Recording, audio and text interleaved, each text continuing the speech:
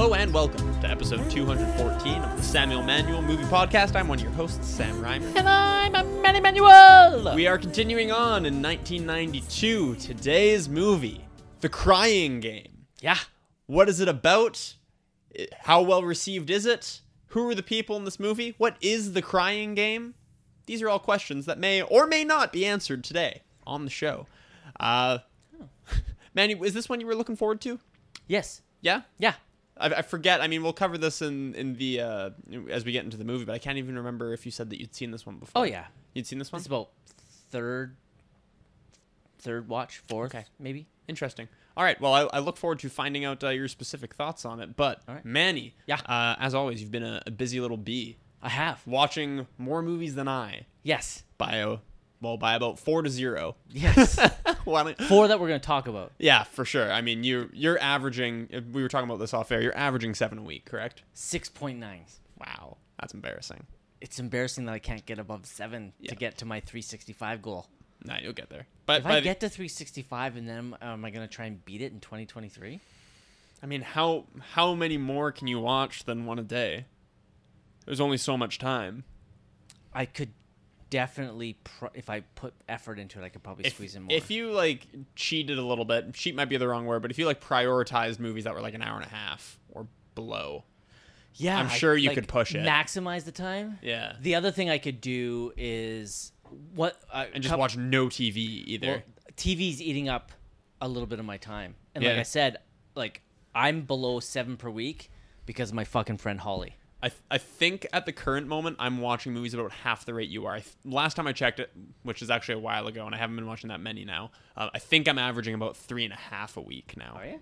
Yeah. I'm gonna fucking check that right now. Maybe it's even 3. I'm not totally sure, to be honest. But yeah, sorry, I cut off your thought about your friend Holly, but you were telling me last week that all of the Marvel TV shows that you two were watching together were really cutting into your movie watch time, I think. Yeah, they fucking were. Wait, how come I can't find your list? Yeah.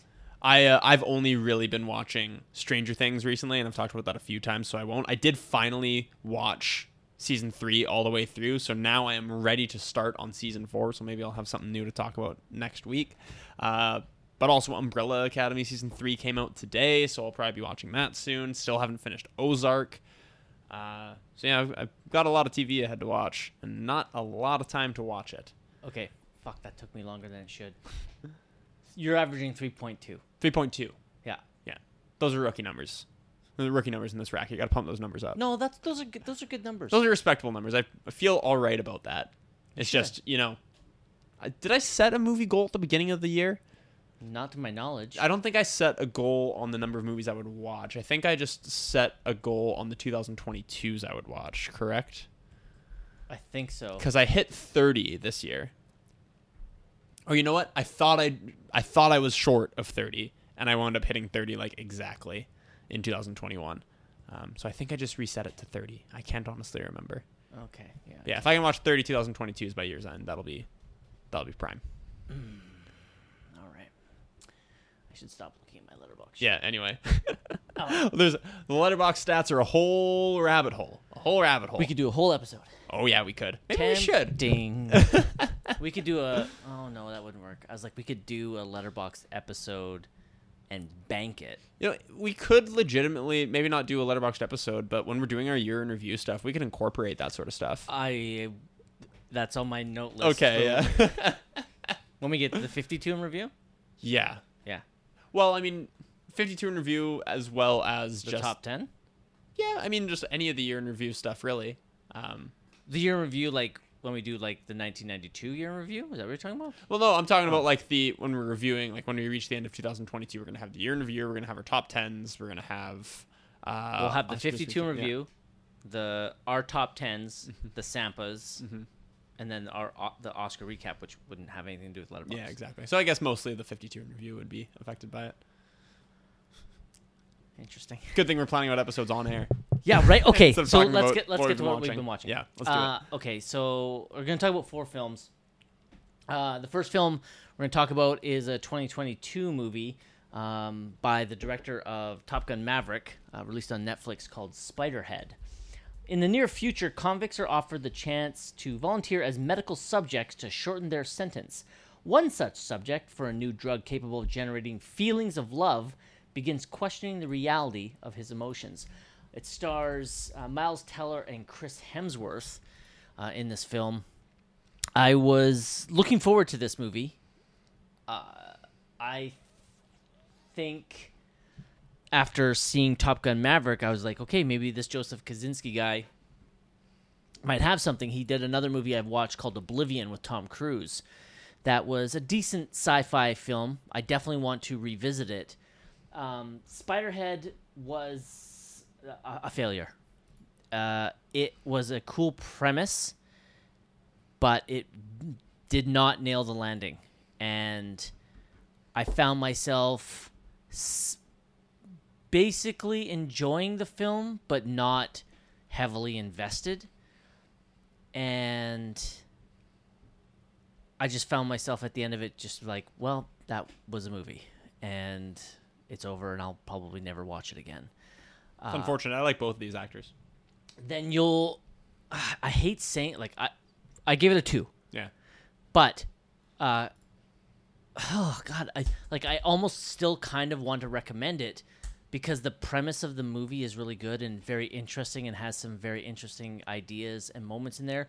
Chris Hemsworth kind of playing like a little bit against type as he's the pharmaceutical genius who is running these experiments, and he's playing very over the top, very kinetic, very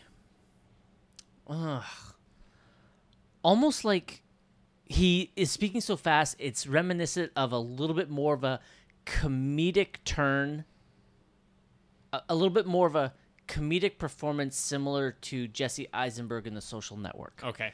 Talking very fast, except in The Social Network, Jesse Eisenberg's performance is Oscar caliber and not very comedic. This is a little bit over the top, talking very fast and quite comedic. Mm-hmm. But this isn't a comedy. Yeah, it's categorized on IMDb as an action crime drama. Yeah, crime? Well, I guess so. Well, it's convicts, right? Yeah, it's fair. I mean, is it really a crime movie if like all the crime happens before the movie begins? I guess. I don't know. Yeah. Well, yeah. There is some crime that occurs. Spoilers. You have a facility full of criminals, and so. Anyways, God, I don't know. Watching this movie might be worth it to see the potential of what this movie could have been. Is it just kind of bland? Just kind of like Netflix felt like they had to put something out and just a little bit corporatized? No, I don't even. It's I would never call anything that Netflix puts out as corporatized because they basically give their artists creative freedom. Right. So maybe this could have used a little corporatization. Maybe. I have no idea. It got. Why are all there? Go ahead. I was gonna just answer my own question. I guess I was gonna say why are so many Netflix movies so bad then? But I guess that's because if the artist isn't really proven, then I guess you might just expect a turd. Like you and I were going over some 1-star movies before we came on air tonight. Ones that you and I had given ones. So many of mine are Netflix originals. A lot of mine. Oh, I didn't check. But yeah, this was, if got a 54 Metascore, it's a 2.6 on Letterboxd, so it's not good. Yeah, so, that's a shame. Yeah, it was a bit of a underwhelming thing that could have been something really interesting, like a really great. I get the sense you're trying very desperately not to spoil this, but yeah, just underwhelming, I guess. Wasted potential. All right, wasted potential.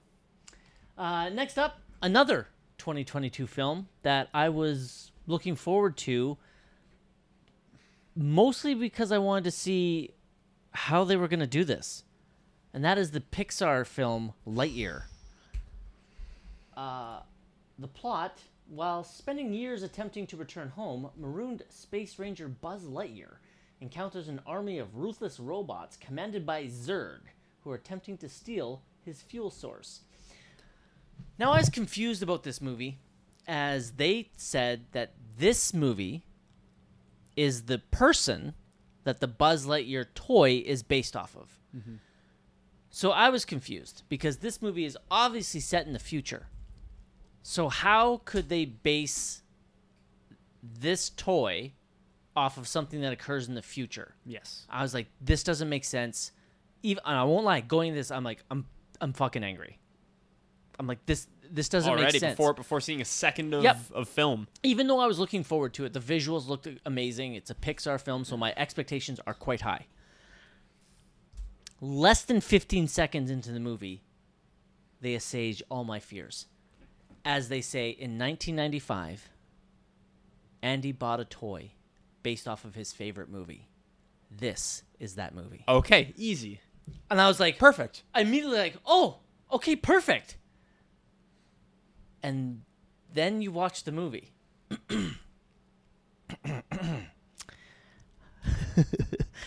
How this could be a young child's favorite movie makes no sense. If I'm going to go under the assumption that all of our listeners, I think it's a safe assumption that all of our listeners have at least seen one Toy Story film. Yeah. If you haven't, I don't know why you're listening to this instead of at home watching Toy Story. Yes. The toy, Buzz Lightyear, in the Toy Story films is nothing like this character in this movie. They couldn't be more different. I was expecting if that toy is based off of this character, then I'm expecting a kind of fun-loving, gung-ho, rah-rah action adventure with some fun tucked in there. You're kind of expecting Toy Story 1 Buzz, Yes. but voiced by a different actor. This movie, Lightyear, is basically Interstellar. That confusing? This movie is about time travel. I've been wanting to revisit Interstellar, but that's a So different have story. I. Yeah, I fucking love that score. Hans Zimmer's pipe organ score in that movie is just chef's kiss. Love Interstellar except for the ending. The ending makes me so fucking angry. Ending's weird. It's not even weird. It completely deflates the rest of the movie. I won't get into it. We'll leave that for another time. I won't spoil Interstellar for those that haven't seen it. It is 100% worth watching. People wouldn't believe you if you spoiled Interstellar. Not that part. Not that part. Okay. After that part. Right. A character just kind of winds up in a place. Is that what you're referring to? I'm referring to after that character winds up in that place and time fixes the thing. Yeah. Then he meets somebody that supposedly this whole film was about him trying to, and they're just like, nice knowing you. Oh, okay. Yeah. Good to see you again. Adios, senor. The emotional climax of the movie is a little short-lived. A little? Yeah. The entire movie is building up to that point, and he's like, cool, I'm out. And I was like, no, sorry. It angers me so much because the movie is pretty much almost brilliant up to that point. Yeah, it's a great movie. It is a great movie. I love that movie. That ending doesn't ruin it for me because I still like that movie, but it just fucking makes me angry. Lightyear. I'll talk about the positives. Okay. Number one, Chris Evans is magnificent. Because of course he is. Yes.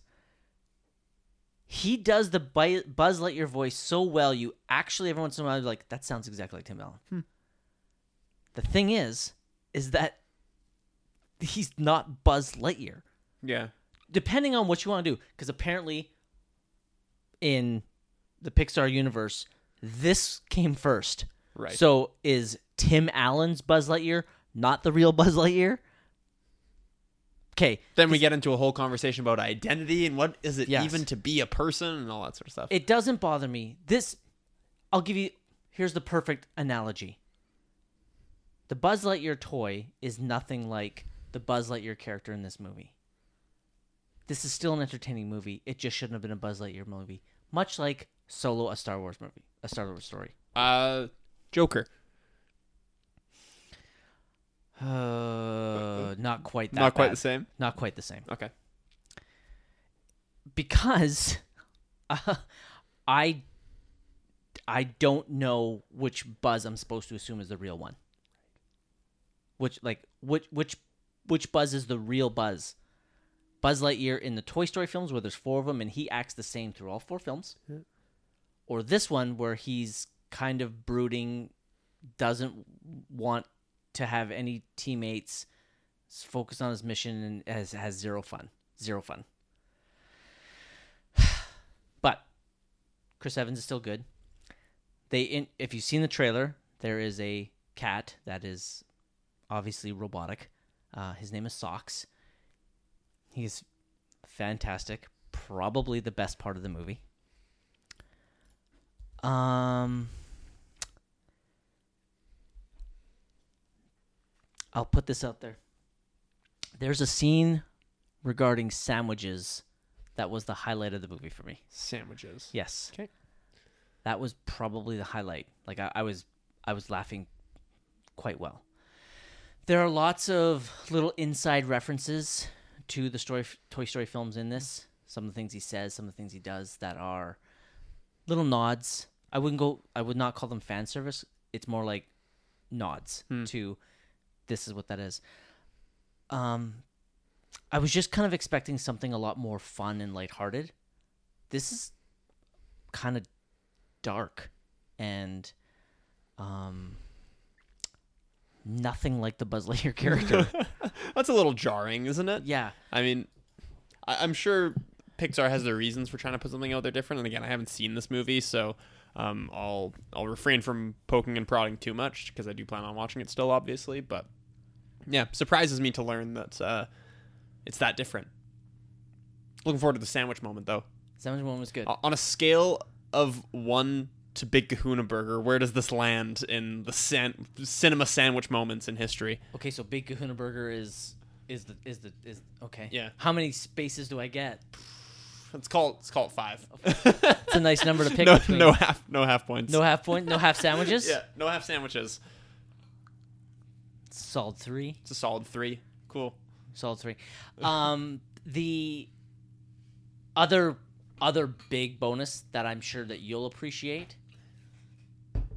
It has a not at the same level,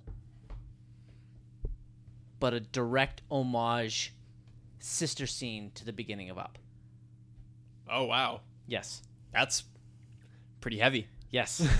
And it happens early on. You're talking about the silent like 8-minute montage. Yes. From Up. Okay. Yes. It's about 8 minutes, and it's very similar. Interesting. Okay. What does Lightyear get, Manny? A 3. Gets a 3? Yeah. Yeah, sounds about right. I already typed in a 3 for you. Yeah, it's a 3. I just kind of assumed as much. I think that's all I can talk about without spoiling anything. Yeah. Let me say, have you seen the trailer for this? No, I haven't. Okay. Try not to watch trailers. You know that. Okay, perfect. Yeah. Then I'm not going to say anything. Okay. I'll say this. A small thing that bothered me, they introduce a threat into this movie that comes in early and then disappears for no reason and is never seen again. It's never resolved. Right. Okay. All right. It bugged me a little bit. Okay. Next up. Continued on my 1992 rewatch, Chipping Away. The movie I'm going to be talking about after this was one that left me on such a high, I needed to watch something else the following day to continue that feeling. I wanted to watch something that I was pretty sure I was going to enjoy, so I decided to revisit a comedy, the top grossing comedy of 1992 that I sadly, after watching this movie, took off of our list, our episode list, and that's My Cousin Vinny. Right. 2 New Yorkers accused of murder in rural Alabama while on their way back to college call in the help of one of their cousins, a loudmouth lawyer with no trial experience. Stars Joe Pesci, Marissa Tomei, and Ralph Macchio. I haven't seen this movie in probably 15 to 20 years. I put it on expecting to enjoy myself and have a couple giggles and stuff like that. This exceeded my recollection of it. I was fucking dying laughing and giggling nonstop. Mm-hmm. A lot of people think of this film as this is the movie that Marissa Tomei won her Best Supporting Actress for. and a lot of people look back on it and kind of poo-poo that decision. I'm so happy to say she is so fucking worthy of that win. She is unbelievable in this movie, and what makes it even better, as you and I have said numerous times, it's a comedic performance. It's a comedic performance that she gets rewarded for, and which does not happen with the Oscars very often. Sam, I hope this is on your watch list. It absolutely is. It's very high. It's literally like I can think of only 2 1992 movies that we're not reviewing that I feel like are must-watches for me. This movie was so funny. I forgot how incredibly great the chemistry between Joe Pesci and Marissa Tomei is. Mm-hmm. Every time they're on screen together, it is a delight. I always forget on how funny Joe Pesci is, and him. This is 2 years after he wins the Oscar for Goodfellas. When the movie comes out, it's probably when he's filming this, like less than a year after he accepts the Oscar for Goodfellas. So he's kind of playing up on his role in Goodfellas because he's playing in New York, not a gangster, but a kind of New York Italian. A New York Italian. Mm-hmm. Fuck, this movie is so funny. I honestly don't remember it being this funny. Mm-hmm. But I was full on laughing numerous times. Anytime you give a comedy a glowing review, I usually perk up and listen. Oh, I had so much fun with this movie. Now, the Ralph Macchio and his cohort in the film, the other person accused, the actor is Mitchell Whitfield as Stan Rothenstein. He actually makes a joke about the mispronunciation of his name. They are very weak. Very weak. 2 other performances I love are the judge, played by Fred Gwynne, and the prosecutor, played by Lane Smith. They are great. Lane Smith especially, he does this motion when he's talking to the jury where he holds up one hand and then collaborates it with the other hand to separate his points. Like, they do not match. And that was just for Sam because it's an audio podcast. Manny basically held up 2 claws like he was rock climbing or something. It's just these little things that he does that really make me enjoy the movie even more. But Fred Gwynne as Judge Chamberlain, I think his character's name is Judge Chamberlain Haller. Him and Joe Pesci going at it throughout the film. It's fucking awesome. I had a great time with this movie. Your boy making an appearance in this movie too, James Rebhorn. Yep. Yep. Nice. This was a 4 out of 5 for me. I bet you if I watch it again within a year, I'll probably give it a 5. Awesome. This is one of those movies that's always on TV, and I definitely watched some clips of it when I was a kid. Yeah. Like I would put it on, my dad would put it on for a second or something like that. Yeah. I'm almost positive I've never seen this all the way through. I remember a couple of moments from it. Like I remember Marissa Tomei's story about the little Dia, the little baby Dia. Yes. I remember that moment. And and then Joe Pesci is regularly quoted in this movie. The people talking about 2 Utes. Yeah, 2 Utes. That's regularly quoted still by everyone. Yes. Yeah.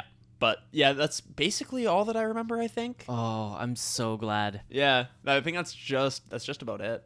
Good. I really, really hope that you watch this. Yeah. And I hope that you enjoyed it as much as I did. This was a fucking delight. It was just what I needed last night. Cool. It just made me happy. The only one of the reasons it doesn't get a 5 out of 5, it's 2 hours long. It doesn't need to be that long. There's quite a bit that you could cut out. The only thing is that some of the stuff you cut out would be some of the fun moments between Joe Pesci and Marissa Tomei. Mm-hmm. Yeah, great, absolute joy of a film. Cool. The last one I want to talk about is the movie I picked for the Manny Movie Club, which I haven't seen yet. I know. This movie is called R.R.R. A fictitious story about 2 legendary revolutionaries and their journey away from home before they started fighting for their country in the 1920s. Now, here in North America, they have translated RRR to mean Rise, Roar, and Revolt. That's not what the RRR stands for. Sam, this movie stars... it's an Indian film. Okay. For those that don't know, it's on Netflix. Even before I get into my I will not spoil as much as I possibly can, but I'm going to give away some stuff because I need to talk about this movie. But this This movie stars two guys. They are the biggest stars in India. His name is N.T. Rama Rao Jr. I think they just call him Junior NT. And Ram Charan. It is directed by S.S. Rajamouli. So the R's stand for each one of them. Gotcha. Okay. Rajamouli, Ram Charan, and Rama Rao Jr. That's what the R's stand for. Mm-hmm. From my understanding, the director, S.S. Rajamouli, he has 3 of the top 5 grossing films in Indian history. Whoa. Yeah. James Cameron has 2 of the world. He has 3 in India. That's pretty good. Yeah. This guy is unbelievable. Now, everybody that I run into this week after watching this movie, I watched it Monday because I was so excited to watch this movie. All day yesterday and all day today, everybody I've been running into that I know enjoys movies, I've been begging them to watch this movie. Begging. I cannot recommend this movie enough. Flat out right now, my initial review is a 4. It is now a 5. Oh, okay. I've told everybody, and I'm going to tell everybody here as well, the 2 things about this movie I want everyone to know going in. 1, it's 3 hours long. I did not feel the 3 hours because I was having way too much fucking fun. It is an Indian film, so it's kind of like half in English, half subtitled. But this movie is very similar, which has me a little worried about you because of your reaction to it. Do you remember how you were hesitant about the wushu style of film in Crouching Tiger, Hidden Dragon? I was. Okay. I do remember that. Yes. That's probably like 3 years ago now that Yeah. we watched that, so I honestly barely remember. 'Kay. And at that time, we were watching 5 Best Picture nominees a week. So. Yeah. This film has over-the-top action where these characters, these 2 characters that these 2 men are playing are real people in history. Mm-hmm. This is about as historically accurate as Inglourious Bastards. Right, okay. Okay. So these 2 people are real people. This movie is not not a retelling of their life. Not even close. Yeah. From my understanding, almost literally nothing that happened in this movie happened in their lives. Okay. It's just using 2 massive historical figures, massively important historical figures in Indian history to tell this story. This movie is a action film, a buddy comedy, a romantic comedy, a musical, and what else can I throw in there? I can't think of anything else. This movie is so incredibly fun. The action is over the top in the sense that these men are basically doing superhuman feats, but they are not superheroes.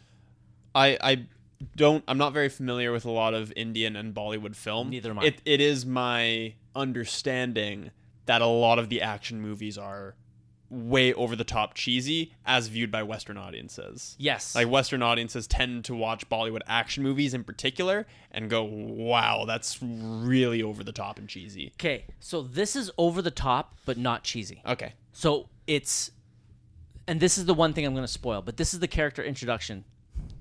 The character introduction to the character of Raju, played by Ram Charan, who, by the way, that's one handsome motherfucker. Yeah, I'm looking at the pictures right now. Holy, there's some handsome devils in this movie. Holy fuck, is he a good-looking man. And he works out. The introduction to this character, he is a policeman for the Imperials, for the British Empire that are still there. The introduction to him is he is inside this caged fort. And his superior officer, an Englishman, tells him to arrest the man who threw a rock at him. On the other side of the fence, this barbed wire fence, are about 1,000 people, all wanting to get at the British. They're not charging the fence, but they are basically protesting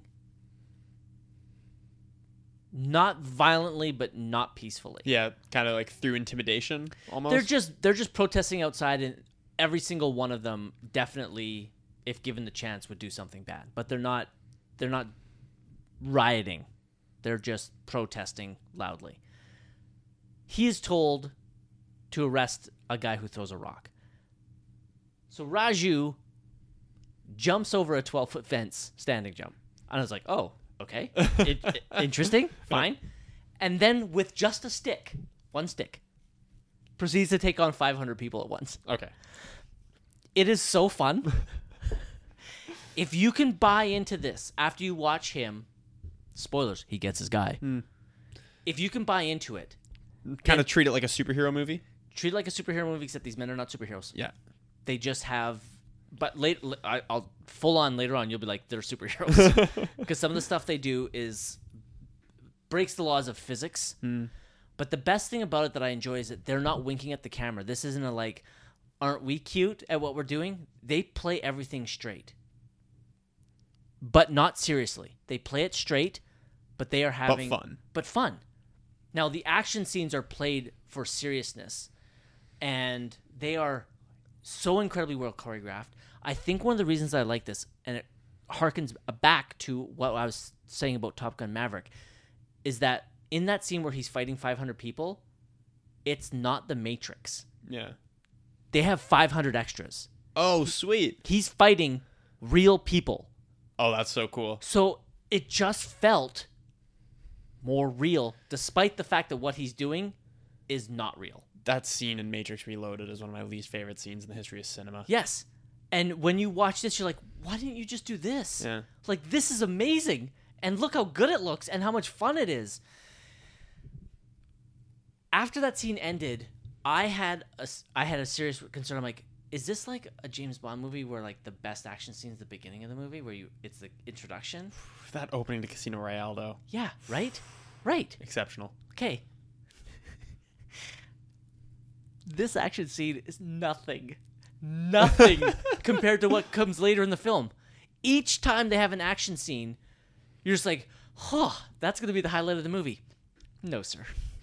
No, sir, it is not. Just keeps going up. It just keeps getting better and better and more fun and more incredible and so touching. This movie is one of my favorite movies of the year. I had such a great time.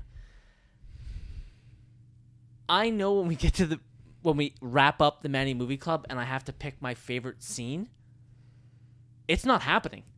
I can't. The whole movie.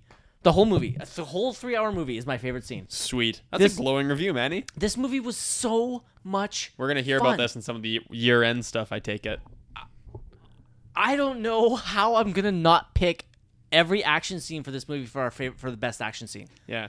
I honestly don't. I mean, you can. No rules against it. I know, but Off the top of your head, I mean, don't say them out loud, obviously, but are there 5 action scenes that, like 5 different action set pieces in this movie where you're like, yeah, that could be one of the action scenes of the year? Okay, so the one I just told you. Yeah. Another one. Yeah, yes, easily. Oh yeah, it could sweep. Sweet. Okay. Yes. Oh, it's so The fun. bar has been set. I can't heap enough praise on this movie. As much as I say that, I do understand that this is a foreign film and is so different than what we're used to seeing as Western audiences that I fully understand a lot of people may not enjoy this movie as much as I did, and that's fine. I get it. But this was, after watching Top Gun Maverick and this, and I hate saying this, but like more practical effects. There's a ton of CGI in this movie, don't get me wrong. But them fighting, like in this one, them fighting real people, it felt so good instead of... And those are the movies I love, but like, I'm tired of the CGI fight fest we're getting in MCU. Like, I can't remember the last time I've watched an MCU movie where the fight scene with CGI was good. Black Panther has been on my mind just because in one of our private movie drafts that we do with some of the PFGs, Black Panther got selected in a very high spot in one of our drafts. Not in the highest. The highest spot. It was ranked. It was ranked the best movie ever to contain a color in the title. Yes. Yeah. I won't get into the weeds of why I think that's not the case, but like specifically the final battle scene in that movie. To what you're saying, the final battle scene in that movie, and we now know that Chadwick Boseman was already dealing with his sickness at this time. Yeah. So it's understandable that they would go very heavy on the CG and have him less in camera. But wow, is it ever not enjoyable? Yeah. It's actually like a noticeably boring scene. As opposed to the scene in Black Panther at the illegal casino. Yeah, the casino scene is good. Yeah. The casino scene is good in Black Panther. But yeah, but that seems to be a lot more practical. Yeah. Seems to be. Anyway. Yeah, most of the stuff they do, you can tell, is pretty practical. There's some hand-to-hand combat stuff in there. But yeah, the conclusion, which is entirely CG rendered, it's bad. Yeah, not good. I agree. I honestly, I'm hoping that a few of you enjoyed this movie even half as much as I did. But like, I fucking love this movie, and if this somehow doesn't make my top 10, this is one of the best years in film. Mm-hmm. I had such a great time. 5 out of 5 for RR. Wicked. Okay, that's a huge glowing review. I'm excited for that. I'm really gonna have to check this out. I can't. I think I've missed the last 2 movie club movies. I think I've missed the last 2. I'm bummed about that. I love participating in these, but I just haven't had the time. I'm begging you, please don't miss this one. Yeah. I desperately want to talk about this one with you. All right. Okay, that's what I've been watching. Sam doesn't have anything to chime in on. No, sir. So that takes us to the main part of this episode, where we are going to be reviewing our second Best Picture nominee? Yes. Yeah, because we had Scent of a Woman. And then this. Okay, yeah, because we're doing our third one next week. Spoilers. The movie we're reviewing tonight, is The Crying Game. Released November 25th, 1992. That was a limited release. Was released wide in early 1993.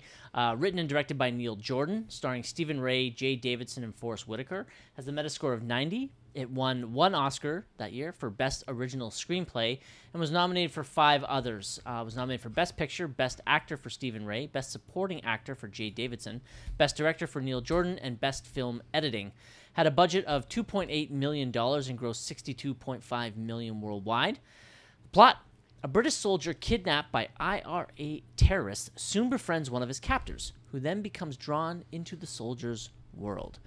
Now, before we get into our thoughts on the film, Sam had never seen this film, so last week he gave us his prediction on what the film could be about. Why don't we hear that now? Next week, we are continuing our mini-series on 1992. We're going to be talking about The Crying Game in episode 214. Is this a Best Picture nom? It is indeed. Okay, Best Picture nom, The Crying Game. This will be the second that we've done? Yes. For Best Picture? Scent of a Woman and The Crying Game. Yeah, fourth episode overall. Yeah. Second Best Picture nom. As per tradition, Sam, have you seen The Crying Game? I have not. I know nothing about it. All right. No cast members, no plot points. Nothing. Zero zilch. All right. So, Sam, let's continue the fun game that our listeners, and by listeners, I mean Rachel.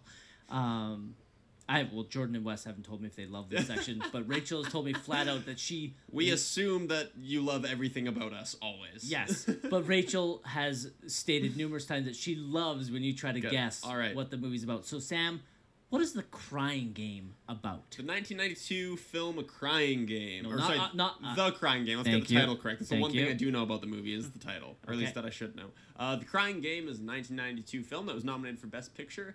It is a romantic drama film.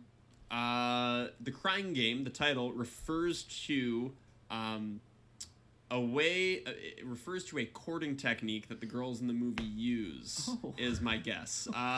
Where they will try to act vulnerable to guys and use their tears to seduce men and reveal their future selves, or reveal themselves at a later time for who they really are.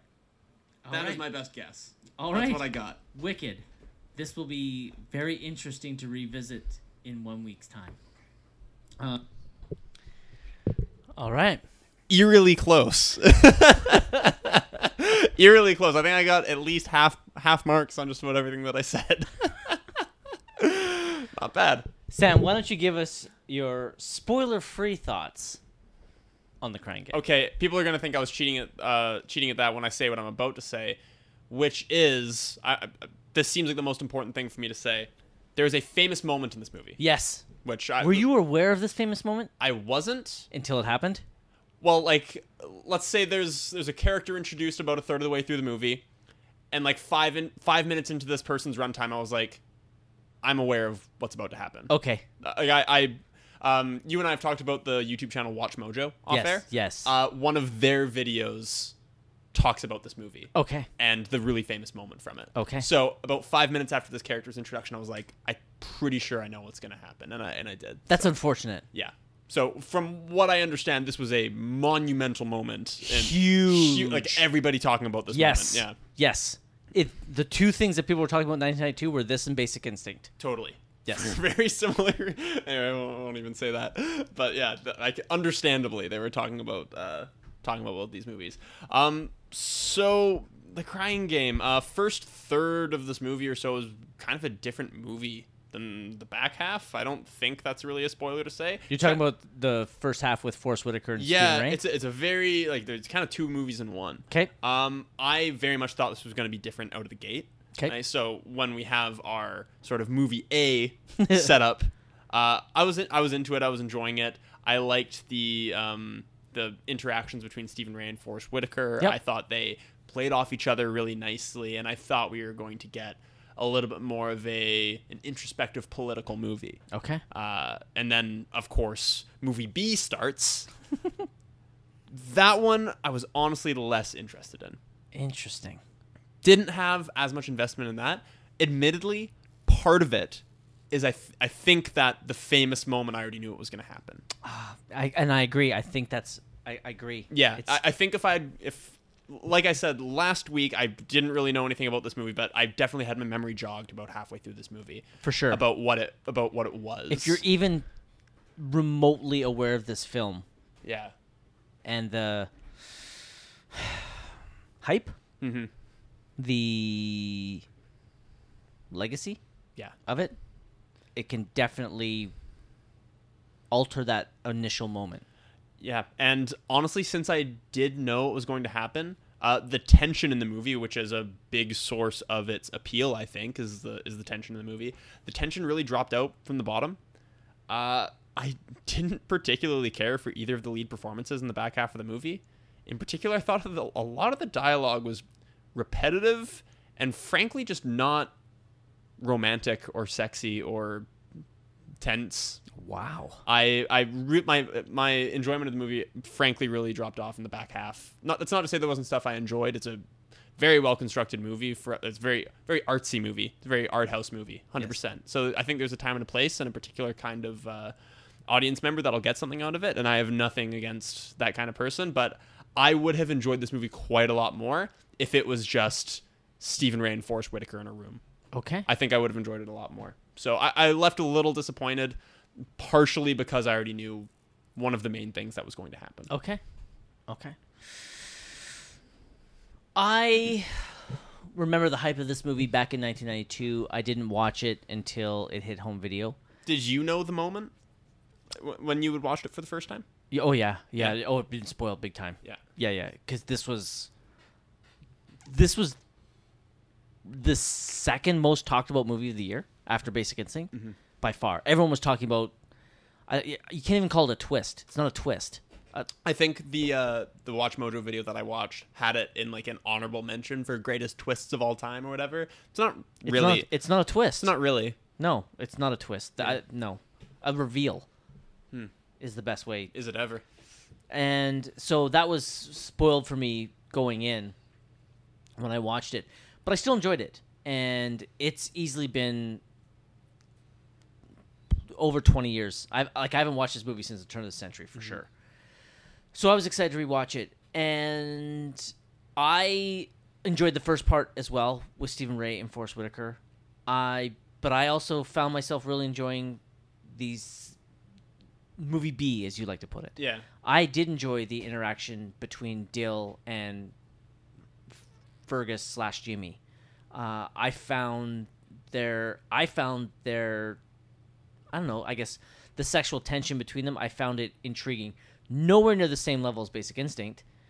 That might honestly be part of it. I think it might honestly be part of it. We just came off of Basic Instinct, which is just full of sexual chemistry. There's just sexual chemistry oozing out of the seams in that movie. Yes, and incredible chemistry between the two leads. Totally. And so I 100% could understand that. And I think, like we said last week, I think it's one of the reasons that Shining Through really stood out for the lack of chemistry. Mm-hmm. Because one of the leads in Shining Through is one of the leads in Basic Instinct. Yes. So I could totally understand that. But I found myself enjoying both halves of the movie, or both movies within this movie, as you like to say. Yeah. I had a good time. It was nice to revisit. The nice thing is that while I knew basically kind of like the two major plot points, the first part with Forrest Whitaker and Stephen Ray, obviously I knew about that, and I knew about the reveal of that. I couldn't remember how the movie ended, and so I kept wondering how they were going to wiggle out of the problem that had arisen, and that was enjoyable for me because I honestly had completely forgotten how this movie ended, and so I found myself, while I will not say enthralled, interested would be the word I would use. Mm-hmm. Should we get into spoiling the movie? Yeah, I would love to. All right, we're going to spoil The Crying Game, a 30-year-old film.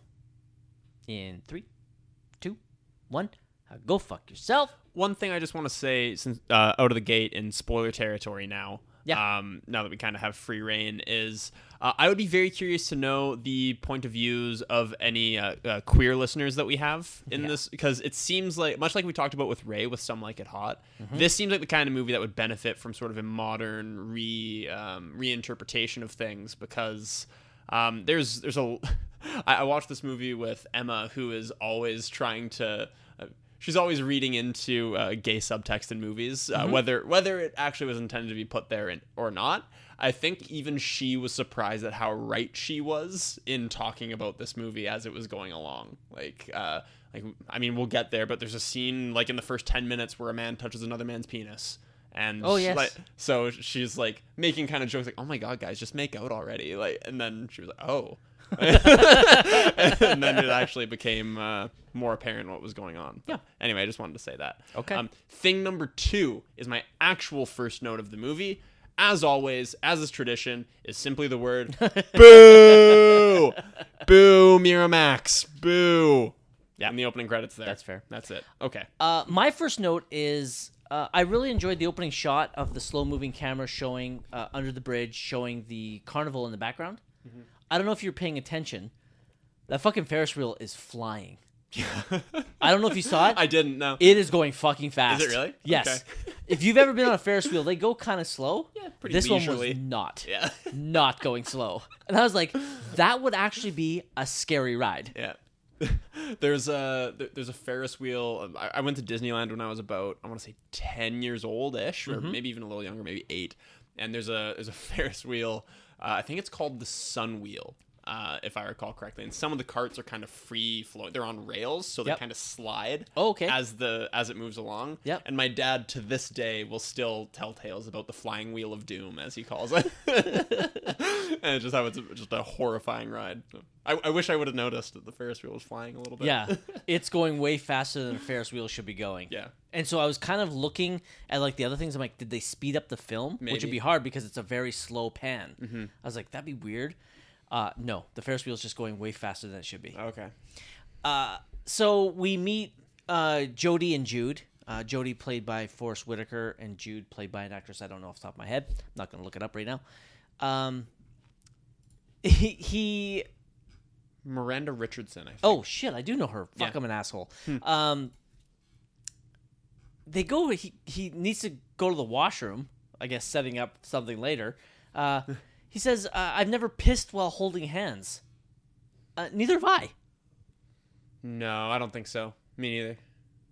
It's not that I have a shy bladder, but I've never held somebody else's hand while taking a piss. I get a little bit of stage fright. Do you? Sometimes at a sporting event, someone like walks up to the urinal next to me. It takes about 10 seconds. Really? Yeah. Yeah, I have no problem peeing. It's weird. It's fair. It's fair. It's not uncommon. Worst part of the scene, puts his hand directly on her face after he pisses and kisses her. I'm like, ew, dude, fucking wash your hands. It's fucking nasty. She lures him away from the carnival, and he is kidnapped by IRA terrorists. Now, I can't remember. I felt like I told you this before. I was scared of the IRA at this time. I think you did tell me this. I think when we were talking about Belfast, maybe, or maybe In the Name of the Father. I feel it was more recent than that. That was semi-recent, I guess. Anyway, it doesn't matter. Like more recent than that. Oh, okay. I don't know. Hold on. I need to find this out because I just want to quickly look on Letterboxd. Yeah, on my diary. Like what other? Okay, Spiderhead, Ballroom, Shining Note, Basic Instinct, Bay Fire Kingdom, Newsies. I don't see anything with fucking IRA recently. Interesting. Okay, who knows? But one of the other movies I didn't talk about that I watched this week is another IRA terrorist movie, Patriot Games with Harrison Ford. Oh wow. So I was terrified of the IRA. I honestly thought like we're talking like really young, right? Like, well, I'm 17. Oh, okay. All right. I was like, pretty much everything I was scared of in life was from movies. I was scared of cocaine and drugs because I thought you would try and think you could fly and jump off buildings. Yeah. I'm scared of the IRA because they just kidnap and bomb people all the time. Yeah. So yeah, I was scared. I was scared. You can't make shit up in movies. No, you can't. You're not allowed to. These were documentaries in my mind. Yeah. He's taken to a remote house. He is being held by the IRA in the hopes that they'll release one of theirs, or he is going to be executed. As soon as this premise is presented to the audience, I'm on board. Actually, I think we're just gonna get like, is psychological thriller the right term? Maybe not necessarily, but just like I thought we were going to get a tete-a-tete, big arguments, lots of infighting. You thought the whole movie is gonna be about the moral conundrum. Ooh. I am like, so at this point in the movie, I'm like, okay, let's go, let's fucking go. I'm actually like very much into it. So when Forrest Whitaker gets hit by a truck in like 20 minutes, I'm just like, I forgot that's how he dies. Yeah, that caught me off guard. Mm-hmm. And it's violent. Yes, it is.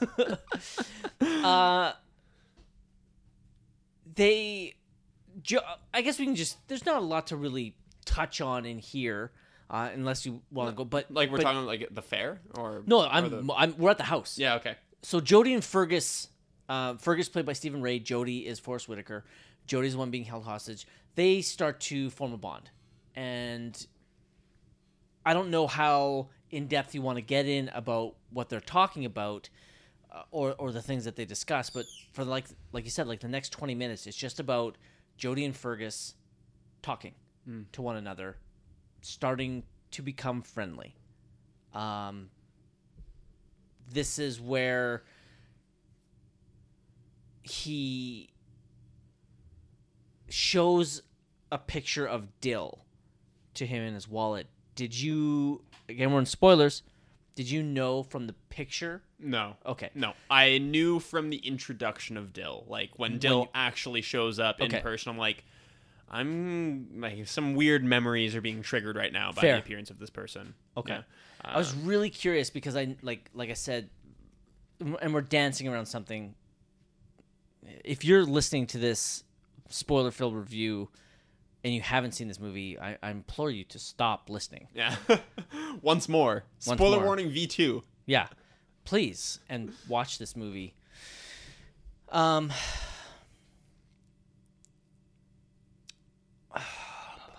don't even know where to go from there. Well, here's the scene that Emma was talking about. Jody has to pee. Yeah. Fergus has to unzip him and then take out his dick. And then put it back in. Yeah, I mean, like, yeah.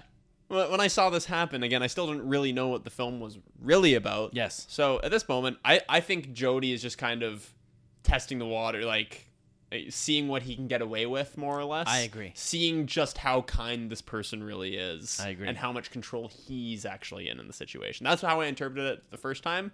There's maybe a little bit more of a homoerotic undercurrent knowing what's going to come in the movie? I don't know. I guess maybe as a straight guy, I didn't pick up on any of that. Yeah. Because I've seen... Wait, have I seen other movies where the guy had to pull out his dick, or does he end up untying his hand so he can do it? Because I've seen this moment in other films. I just can't remember how it's resolved. I mean, it's a different situation, and it's a woman who has to pee. But the most recent one that comes to mind is Ozark season 2, when Wendy is being held hostage. Who knows? I do like how they laugh it off. Yeah, because it's kind of an absurd moment between two guys who like barely know each other. And now they've just had this insanely intimate personal moment together. Yeah, it's really weird. An important part of the film, though, is here back in the house, cabin, whatever you want to call it.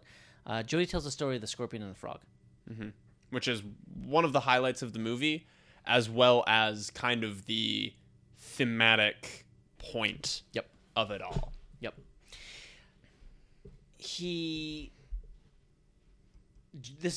comes in and hits him with the gun. Judy's such a bitch. Yeah, right? And I think, is it at this point where Jody says that she's not my type? Or have we passed that moment already? I think we passed that point. Okay, yeah, because now upon like skimming my notes again, I'm just like, yeah, I fucking bet she's not your type.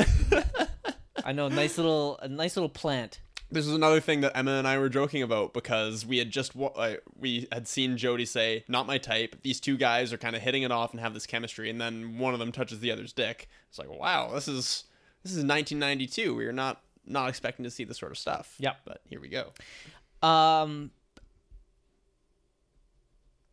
This is where Jody starts to realize he's not going to survive.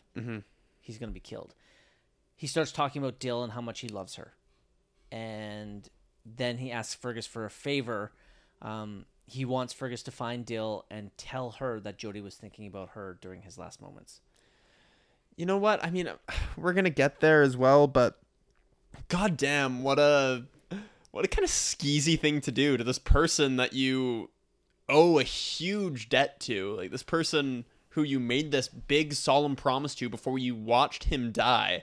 And then you just go, actually, I'm going to fuck this person instead. It was like, that was, I think, one of the reasons why I was like, I cannot get on board with Fergus kind of as a person. I don't know. He waits way too long to reveal his true intent. True. He's also an IRA terrorist, so how much are we supposed to really be on board? But the whole point of the movie is about his inner nature, about like whether he's really a scorpion or whether he's a frog. And the movie kind of makes the point that he's the frog. The movie kind of makes the point that like deep down he's really good. Like, okay, you can start by not being really shitty to your now deceased friend. Anyway, fair. The IRA leader Peter tells Fergus he's got to kill him in the morning. Judy doubts Fergus, doubts that he's going to do it. Yeah. And I think by the way, it's Jude, I'm pretty sure. Is it Jude? Jody and Jude. I think you're conflating those two names, perhaps. You are correct. Yeah. Fergus requests to spend the night with him. So Jody can have... I think it's because he wants Jody to spend the last night with friendly company, yeah. Friendly company. 100%. It didn't take me out of the movie at all. Yeah. But this is a dumb decision by the... So I kind of got the impression at this point in the movie that the other IRA members are kind of his boss. Like, he's just kind of a grunt. He's just kind of an underling. Yeah. Really poor decision by the decision makers to let somebody who's obviously already getting too close to this prisoner, who requests after being told that he has to kill him. He's like, can I spend the next 24 hours with him, or the next 12 hours, whatever it is? Can I spend the night with him? Seems like a poor decision to grant this wish, but hindsight is 20/20. Fair. I can't imagine the fear that Jody would be going through, knowing, like, he knows full well. I think we come in and, like, Fergus has told him. It's just a cut directly to Jody crying. Yeah. Basically. I can't imagine that fear. Yeah, knowing, like, seeing that looming in front of you, makes me sick to think about. It does. Yeah. There's a movie you never got a chance to watch. It's called Dead Man Walking with Sean Penn and Susan Sarandon, which she won her Oscar for. And it's also similar. There's a similar moment in Green Mile where they're going to their execution. They can't walk. Yeah. They can't, and they have to kind of be carried. Jesus. It's so intense. I can't even imagine. Just knowing that. Yeah, I'm walking to my death. I just can't stand it. Whitaker's really good in this scene. He's absolutely incredible. He's best performance in the movie as far as I'm concerned, and for half of his performance, he's wearing a bag on his head. He asks for a story. And he gets a Bible verse. Yeah. I hate when that happens. Yeah. The morning comes. It's time to die. And he makes Jody start to walk. I don't think I'd be capable of that walk. No, I was thinking the same thing. I'm like, I'm just sitting right there and say, fuck you. Put one in me here. Yeah, I'm not walking out into the forest. I'm like, where you can just leave my body. I just think I would be incapable of movement. He begs for the hood to come off, which Fergus does. Don't put that bag over my head, boss. Yeah. I'm afraid of the dark. That's a reference to a better movie. Jody runs. I mean, fuck, you're playing with house money at this point, right? Pretty much. What worst case scenario is you don't run and you're dead, or you run and you're maybe 50-50 dead. I wouldn't go. You're like 10%. 10% you're escaping. 10% you're getting away. 10's better than 0. And then he gets hit by that fucking car, that armored car. Yeah, it's kind of out of fucking nowhere. I completely forgot about that. Yeah, and it shocked me. I was kind of bummed, honestly, at this point, because now it's clear that my idea for what this movie is not the case, obviously. So yeah, I was bummed but interested. I was like, okay, like now we need to actually have a plot. Now we need to like come up with a new movie. Basically, what's gonna happen from here? What's the consequence? Fergus escapes and goes to London, and he says he needs to escape for a while, which is basically him trying to get out of the IRA. The only thing I didn't like is they never tell you how much time has passed between that shot of the ferry leaving from Ireland to go to England, and then we obviously know time has passed because his hair's cut. But how much time do you think has passed? I got the impression, everything's pretty nearby in this part of the world. I got the impression we're not far after, we're like a week after. A week? Yeah. I was thinking like half a year. Oh yeah. If not a full year. Maybe. But yeah. Okay. Wow. Okay. He seeks out Dill to fulfill his promise. And then he gets a haircut from Dill. Now, we've now met Dill. And you're starting to get the twinge, now something. Now I'm like, oh, I remember a thing about this movie. I think. Okay. I remember. I think the exact phrase in my mind was, "Oh, is it this movie?" I was like, "Oh, this movie. I think that's what this is." Okay. Yeah. So I was like, let's call it 75% sure. I knew what was going to happen. Okay. Last week I talked about how this movie is referenced by another movie that I know you like. Do you know the reference I'm speaking of? Oh, I wish I had that in mind. I don't actually recall. Okay. I don't recall. So, you know what? I'll get there when we get to the scene. Okay. Okay. I'm a little sad, not surprised, but I'm a little sad that you knew about this. Was starting to raise up your awareness that you knew of the famous moment from this movie. Yes. Yeah. I'm really sad because I was kind of wondering. I wanted to know if Jay Davidson, again, for those of you listening that don't know this movie, Dill is a man. Mm-hmm. We're gonna get to she is played by a man in the movie, and in the movie she is a trans woman. Is that right? Is that correct? Yeah, I don't think that's the terminology used at the time. No, it was not. 2022, you would call this person trans. Okay, I believe definitely trans. Even though the actor, from what I understand, it identifies as a gay man. Yes. What I was wondering is, at this point when you've seen Dill for the first time, I was always wondering, that's a fucking immediately that's a fucking dude. You're wondering if some of that doesn't, Dill's femininity is passable. Yeah, there you go. Yeah, I felt like it was. it was. Yeah. Okay. It wasn't anything about Dill in particular. Let's say it wasn't anything about Dill's appearance necessarily that tipped me off. I guess.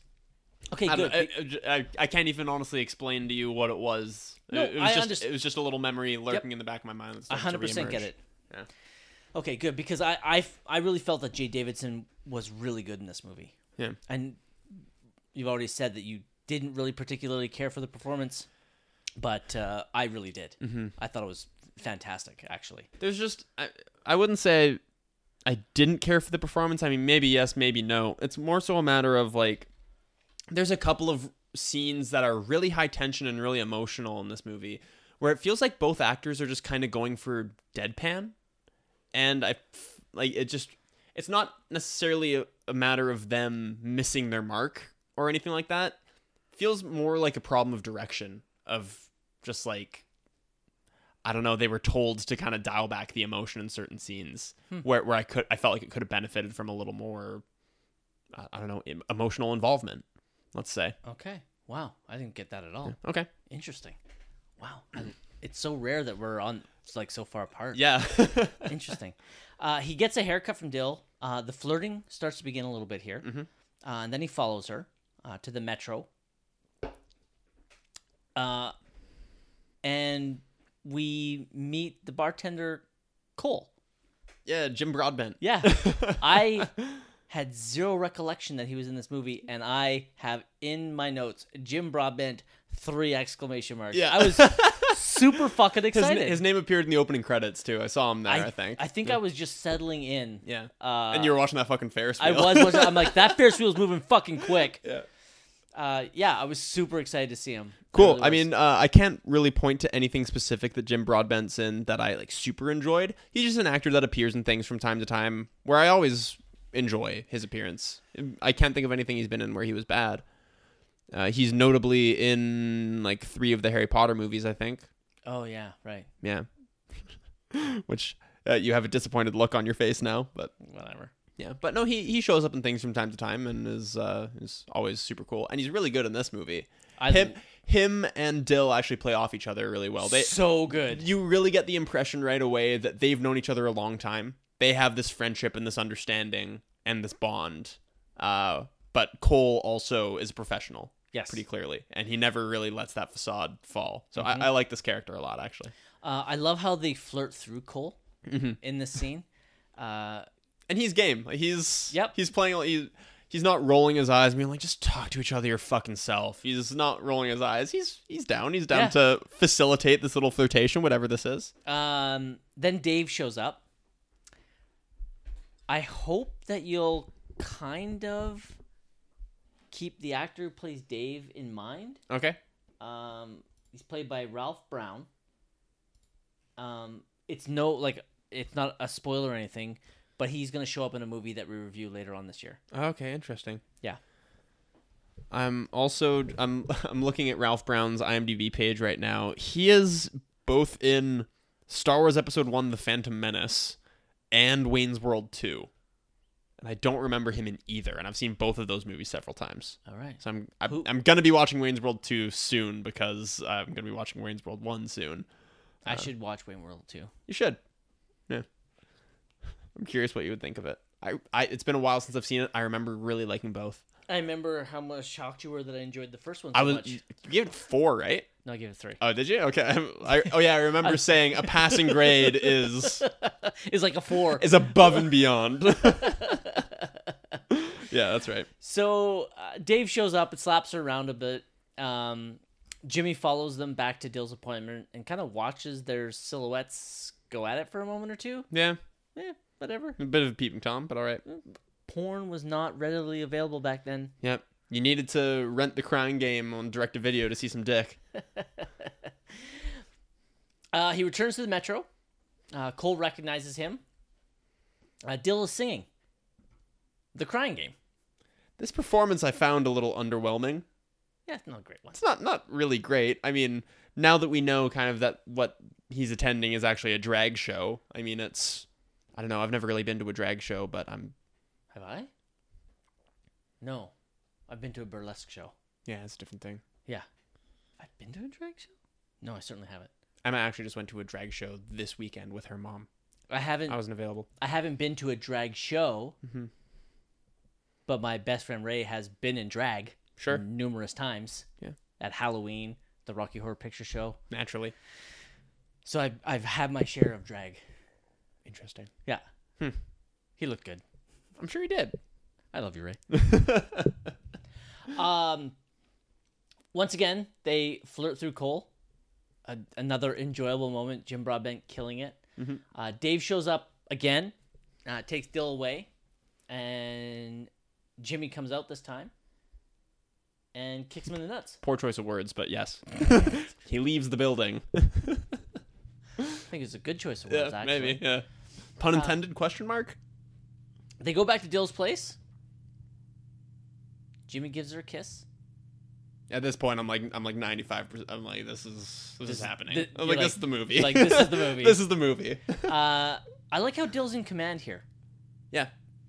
He places his hand on her thigh, and she kind of shoves him away. Yeah. Yeah. Yeah. They meet up after work. And they go for dinner. And we think it's Dave that tried to run them down. Yeah. Later, we find out that it's that they're IRA buddies. Yeah. Jude and Peter. Yeah. There you go. Go ahead. Sorry. There was something else I wanted to talk about here, but I can't honestly remember. Has she already tossed Dave's stuff out of the apartment?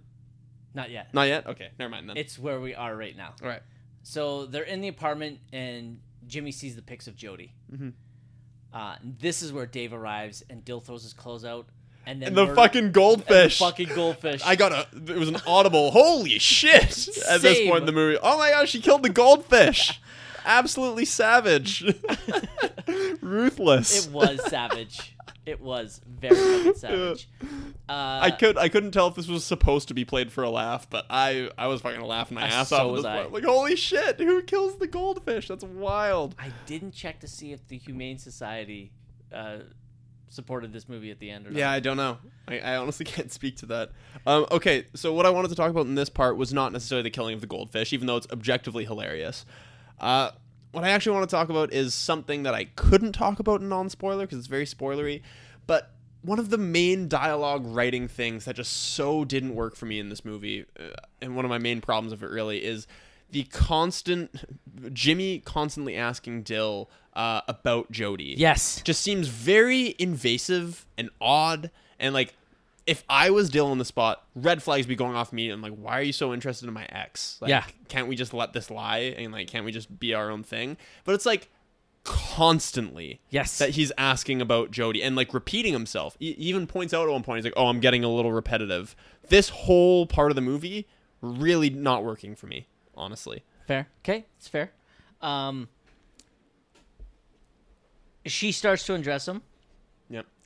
Dill sucks him off while he's staring at pictures of Jody. Yeah. Again, at this point, I'm going, oh, like, there's a lot of homoerotic undercurrent in this movie. I'm sure that there are queer audience members watching this in 2022 or even in 1992 who are watching a movie that's about a different thing. Yes. Let's put it that way.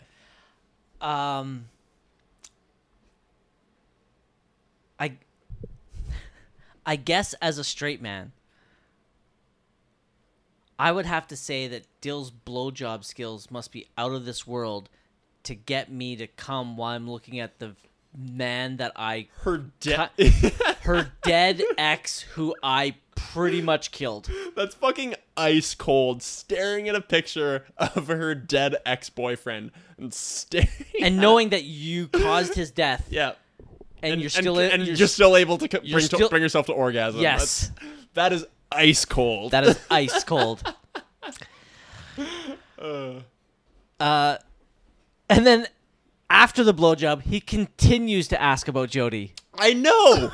It was like, how did that not bring your mind off of it? Yes. Yeah. Again, this point in the movie, I'm okay. So maybe her blowjob wasn't that good. If he wants to keep talking about Jody, not. Who knows? It can go either way. Good enough to make two men in this movie fall in love with her. So fair enough. Actually, three because Dave. Oh right, Dave. Yeah. Yeah. I'll be honest. If Dill was a girl, I would actually fall in love with her. Why's that? I like her confidence. I like the way that she is in control. I like her. I like her that way. I'm sorry, I'm just not into dudes. Yeah, I think this is one of the things I also didn't like about this movie, in particular their chemistry, is that Fergus is really, really mean to Dill.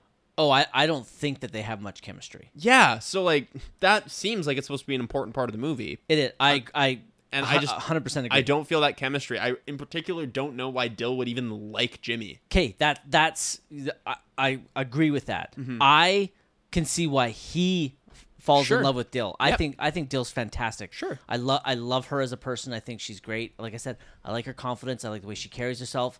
I like the way that I like the way that she's in control of situations, and she's had to build up these walls to protect herself because of what she's done. But like how she uses Cole to flirt with Jimmy. I love all that. I love Dill, but I don't see what she sees in Fergus, especially after this. He's such a dick. Yeah, like post reveal, especially like even leading up to this, it's not great. Yeah. But like post reveal in particular, why would she stick around? Doesn't make sense to me. They're back at the Metro. This is where Dill. This was a little confusing for me knowing what's coming ahead, because Dill starts getting him to drink. But it's revealed later on that Dill thought Jimmy knew that Dill was a man. Yeah.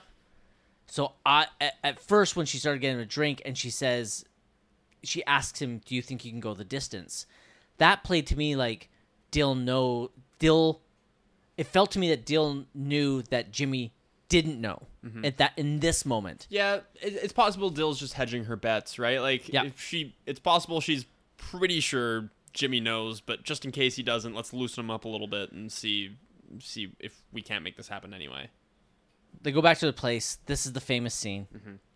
They start making out. She stops him. She goes into the bathroom to freshen up. She doesn't say that, but it's basically what you're under detention. She comes out in a robe. And here's the huge moment in 1992. Well, medium size, but yeah. He's soft. Yeah. He's soft. Okay, yeah. It's cold in that room. Grower, not a shower. Fair enough. Grower, not a shower. 100%. And jokes aside, it takes a real man to, no pun intended, but like for Jay Davidson, film debut, come out here full frontal and just like this is necessary for the plot of the movie. Yes, like it is. You need to have this shot in the movie for it to work even a little bit. Yep. So the fact that Jay Davidson making a film debut is just like, yep, let's do it. Okay, I know what's being asked and is willing to go up there and bear everything. Like kudos. Yep. To make the movie work. 100%, and it works. Yes. It works really well. This is the scene where it's referenced in another film. Okay. After he sees her cock, he goes to the bathroom and starts to throw up. This is parodied in Ace Ventura. Oh, so it is. Okay, it's been a long time since I've seen Ace Ventura, but the whole Finkel is Einhorn, Einhorn Finkel, yeah. Okay. Yeah. So, like, after Ace finds out he's in his bathroom, taking the plunger to his face. Got it. Pretending to throw up. Yeah. In the shower. Your gun is digging into my hip. Yeah. Yeah. Yeah. So that scene parodies this one. Got it. Okay. I like how Dill, who has obviously been in this situation before, is trying to keep the situation calm. Yeah. And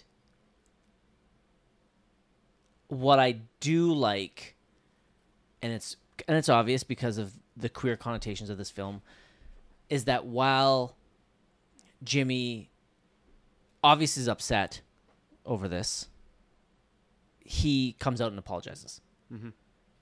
And he's unsure of exactly what is. He's still processing this whole thing. Yeah, there's a lot of emotions happening right now. Yeah, but I really love how Dill is again trying to keep the whole situation calm, because I guarantee you she's been in these situations where a guy found out and it didn't end well for her. Oh, 100%. Yeah. 100%. And that's why, like, back in my like bar star days, I would get approached by men fairly often because I'm a good dancer for a guy. Yeah. So a lot of guys thought I was gay, and they would come up and No straight man would never know how to dance. pretty much. Yeah. Pretty much. So I would get approached by gay men fairly regularly, and I always made sure to never make them feel stupid or afraid. I'd always politely just say, I am very flattered, but I am straight, but thank you so much for the compliment. Yeah. I never wanted to make them feel afraid or stupid for coming up to me because I don't even have the nuts to go up to a girl. Yeah, so I think you and I have talked about this on air a couple times before, but can you imagine having to be in the minority of men liking other men, Yep. and having to approach somebody knowing full well not only the humiliation, which I think you and I have both felt approaching women, but also like the physical threat, because some guys are just fucking assholes. There's no getting around that, and some people will be like become violent, like, what the fuck do you think about me? Especially at a bar. Yeah, 100%. Yep. Bunch of drunkards, bunch of drunk assholes. So I can only even imagine the courage it would take. Yeah, same. And so that's why, like, when I've been approached by men, I always make sure to be as polite as possible in my is it declination? Is that a correct word? My declining? Yeah, I think declination? Declination sounds right to me. You're gonna check on declination for me? But I always made sure to... Declination is a word. Thank you. Formal refusal. Oh, I feel so smart. Also, it's an astronomy term for the angular distance of a point north or south of the celestial equator, obviously. That's not what I was using the word for. Yeah. But I did always want to make sure that I didn't hurt their feelings or make them feel stupid, or, like I said, I'm so physically unimposing. It's not like they were scared of, but I never wanted them to feel that way. So Dill in this situation, I think, is magnificent. Mm-hmm. You were going to say something. Oh, just you and I have both had gay people in our lives for basically our entire lives, I think. And it's literally never made sense to me how you could take this as anything other than a compliment. Yeah. Right? Yeah. Just like, oh, thanks. You obviously think I'm really attractive and want to sleep with me. I admire your taste. Yes. I don't know how you can take this any other way. I agree. I always took it as a compliment. Yeah. And then it reinforced my idea. I'm like, God, if I was gay, I would get laid a lot. Yeah. I think you and I both have a certain level of narcissism to us, though. Yeah. Both of us have a certain level of just like, a person likes me. Yeah, I have a much higher level of narcissism than you do. Yeah. I put that as diplomatically as I could. I appreciate it. One of the things about myself is I'm fully aware of my narcissism. Yeah. I think that's what makes it somewhat tolerable. Yeah, totally. A little bit of self-awareness now and again never hurt anyone. What am I looking at here? Jimmy leaves and goes home. We never mentioned before, but he has another dream / vision of Jody, and in this one, Jody's smirking. Yeah, love it. Almost like a fuck you. I knew this and you didn't. Yeah, they go back to the metro. Dill once again talking through Cole. Sorry. Mm-hmm. I love these scenes with Cole. She's rightfully angry. And totally. She's pissed. As she should be. Yeah. And Jimmy leaves a note for her. The next day, Jimmy's at work at the construction site. And Dill arrives. Jimmy drops a window frame? Door frame? Window frame? Window frame. There's a lot of glass shattering. Taken out of his paycheck. 200 quid, they say. Yeah. So, but the conversion from British pounds to Canadian dollars is roughly 2 times. So this is probably roughly 400 Canadian at the time, which is, I don't know, 30 years later, let's call it double that. Yep. So $800 roughly Canadian, I'm going to say, taken out of his paycheck. That's rough. A pretty penny. It's a rough go. That's a lot. I don't have the quote here, but there's this great back and forth between Jimmy and Dill here, where she keeps using lovely euphemisms for him. Darling, my sweet. Quit it. Yeah. I love it. It makes me, it just made me smile. Mm-hmm. They go for some lunch, and she flirts a little bit with him. And then he stands up for her to his boss, and then she really flirts. She ain't no tart. Oh, Yeah. I'm sorry, you're lady. She's not that either. That's a great fucking line. Yes.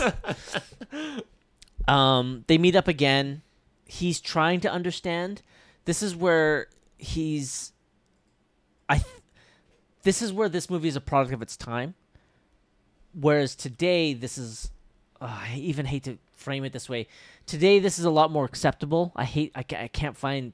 This is much more common. Thank you. Back then, this was very new to people. The idea of transgenderism? Yes. Very new. And the idea of dating one, of being with one. And so he's trying his best to understand this. But he's still being a jerk. Yes, he is. And this is, you and I talk regularly about, you do need to put at least some consideration into the time period. Yep. Some consideration into the time period. I do feel like he's genuinely being an asshole either way. But yeah, there is a little bit of a balance need to be struck between being here in 2022 watching it and thinking of what audiences must have thought in 1992 when it came out. Yeah.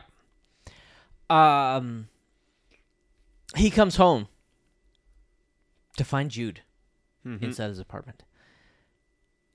She wants to get fucked. Yeah. My God, doesn't mess around. Yeah. This Ferguson guy. Fergus is a fucking stud, I guess. Yeah, more like fuck us. Yeah. Fuck us. She saved his life because the IRA wanted to kill him. Yeah. It is. I should also add, by the way, it's implied earlier that these two have had some sort of romantic involvement. Yeah. He tells her the truth about what happened with Jody. Yeah, he's completely straight up. Yep. It's in his nature. And then Jude threatens Dill. And they want him to do something for them. One last job. Cut to Jude getting her hair done by Dill. Oh, that's a fucking power move. Yeah. Showing up to your girlfriend's place of work and somebody who has threatened to kill her is there as well, unbeknownst to your girlfriend. Yes. That's harsh. And then they go for dinner. And Jude is there. This is very chilling. And I think this part, again, 17, not really listening to the news. I couldn't Google what the IRA was, so all the information I'm getting is the IRA is bombing people from the news, and I'm watching movies about how the IRA is killing people and threatening people. It still amazes me. Like, your rationale for it is rock solid, and I don't want to imply otherwise, but it is amazing to me that the fact that you're a Canadian who has never been to Ireland, as far as I know, that never really played into your, I don't know, you never really quelled your fear. No, didn't. I was like, nope, terrified of it. I'm like, it was right then. I'm like, I'm never going to Ireland. Wow. Never going. I've heard it's beautiful. I have. I mean, now. Yeah. I've heard my understanding is that the things have sort of settled down there. Yeah. I've heard nothing but amazing things. Yeah. My dad and my brother went to Ireland just pre-pandemic. I couldn't join them because I was in Calgary. But, oh, man. Heard it's just fantastic. Fucking A. Jude confronts them both. I love how Dill is so smart and very witty with her. But then Dill gets angry and runs out. Okay, starting from about this point in the movie, another thing that sort of bothered me is now obviously I've made a point of already saying that Fergus has waited far too long to make his true intentions known to Dill. But at this point in the movie, there's really no reason for him to not be honest with her. Yes. And it kind of bugs me that he still is keeping everything from her. Yes. Like, he is endangering both of them even more by not telling her what's going on. Yep. And he should know that. Jimmy tries to go after Dill, but is ambushed outside and taken into a car by Jude and Peter, which is then followed by Dill in the taxi cab. They being the IRA, explain to Jimmy or Fergus that they want him to kill this official. Is it a royal? I don't know if we honestly have it explained. It can't be a royal. It can't be a royal. The security around him is way too light, so it must be some type of official. And it's basically he can tell by the layout it's basically a suicide mission, and this is the IRA's way of getting back at Fergus for what happened.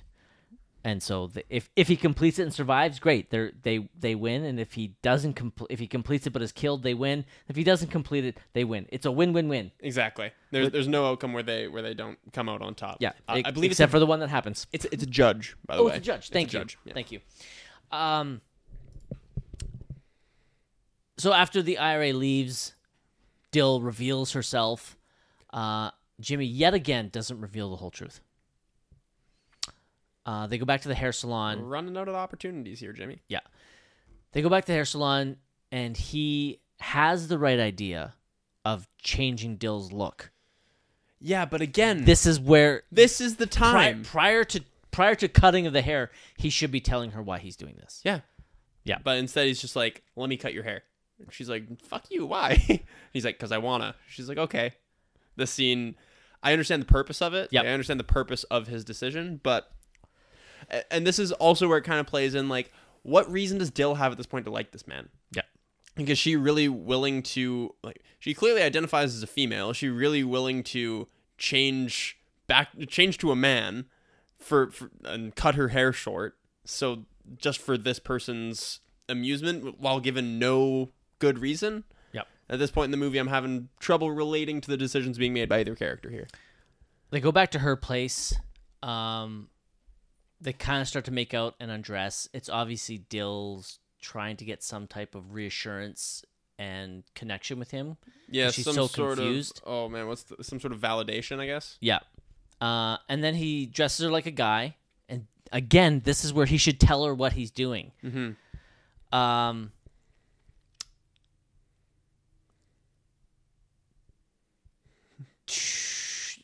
He goes back to his place, and Jude is there with the gun. Is that right?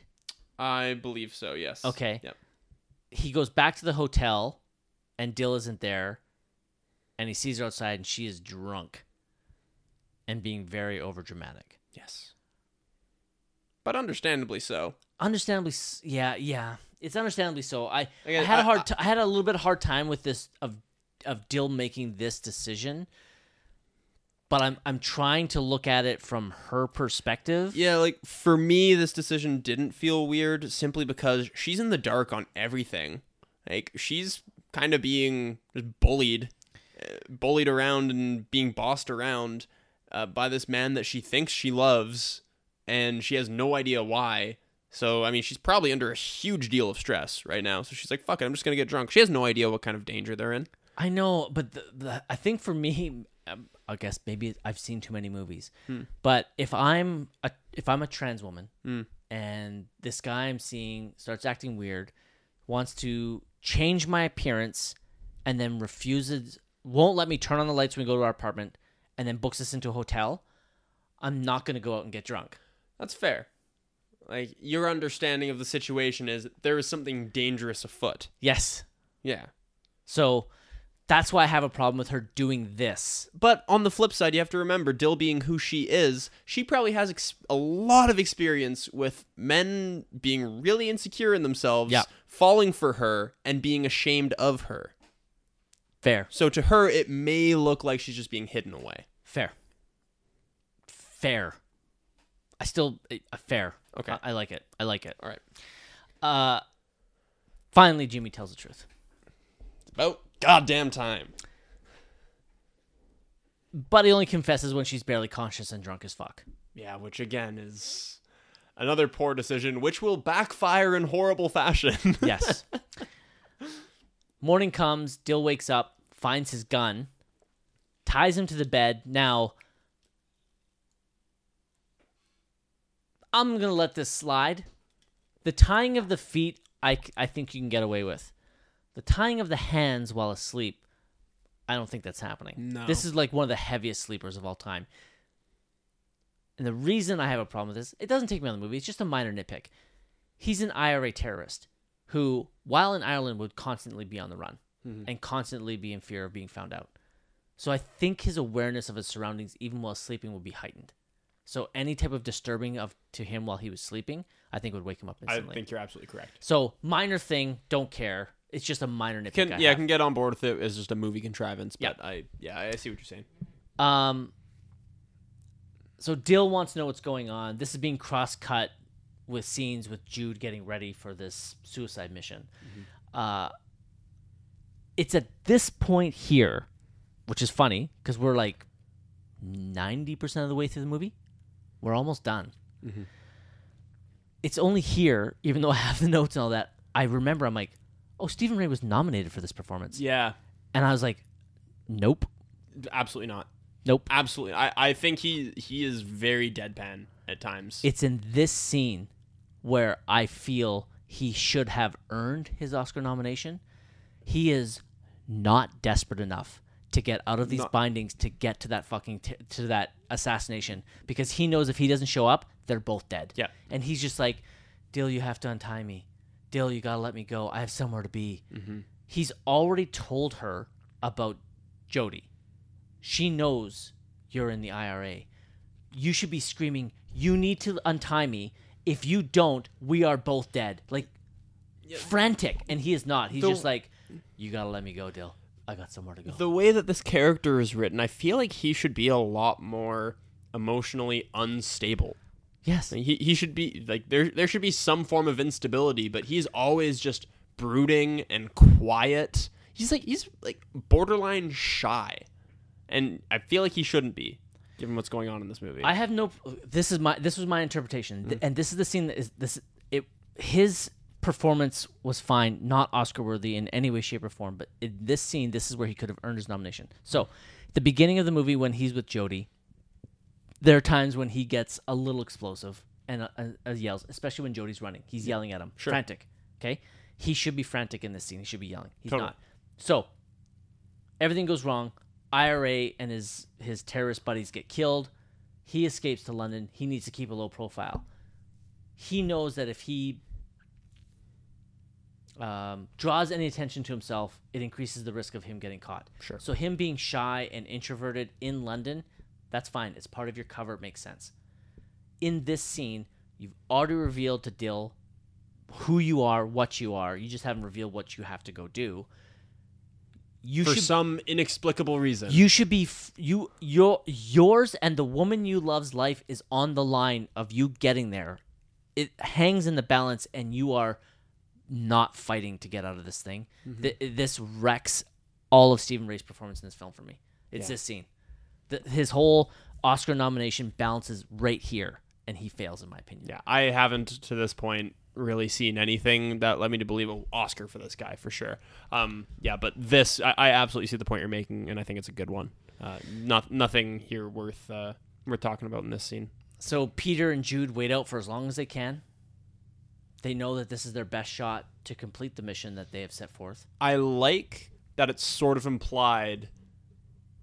Maybe I'm reading into this too much, but I got the impression in this scene of them like sort of waiting in the car, realizing that that Jimmy isn't going to be showing up, that they're as good as dead. Like if this judge doesn't die, their superiors are going to come down on them. Am I correct in ascertaining that? I like that they kind of implied this larger chain of command. Like, well, great, Fergus didn't show up, so now we're all fucked. I kind of like that aspect of it, and it lends some credence to the decision that Peter is about to make, which is to go do the mission himself. So, I just wanted to double check here. As we're aware, he was nominated for Best Actor for his performance in here. He was nominated for a BAFTA. That's the British Academy Award, basically the British Oscars. And he did win Best Actor for the National Society of Film Critics in the U.S. for this performance. You know what comes to mind when I hear all that?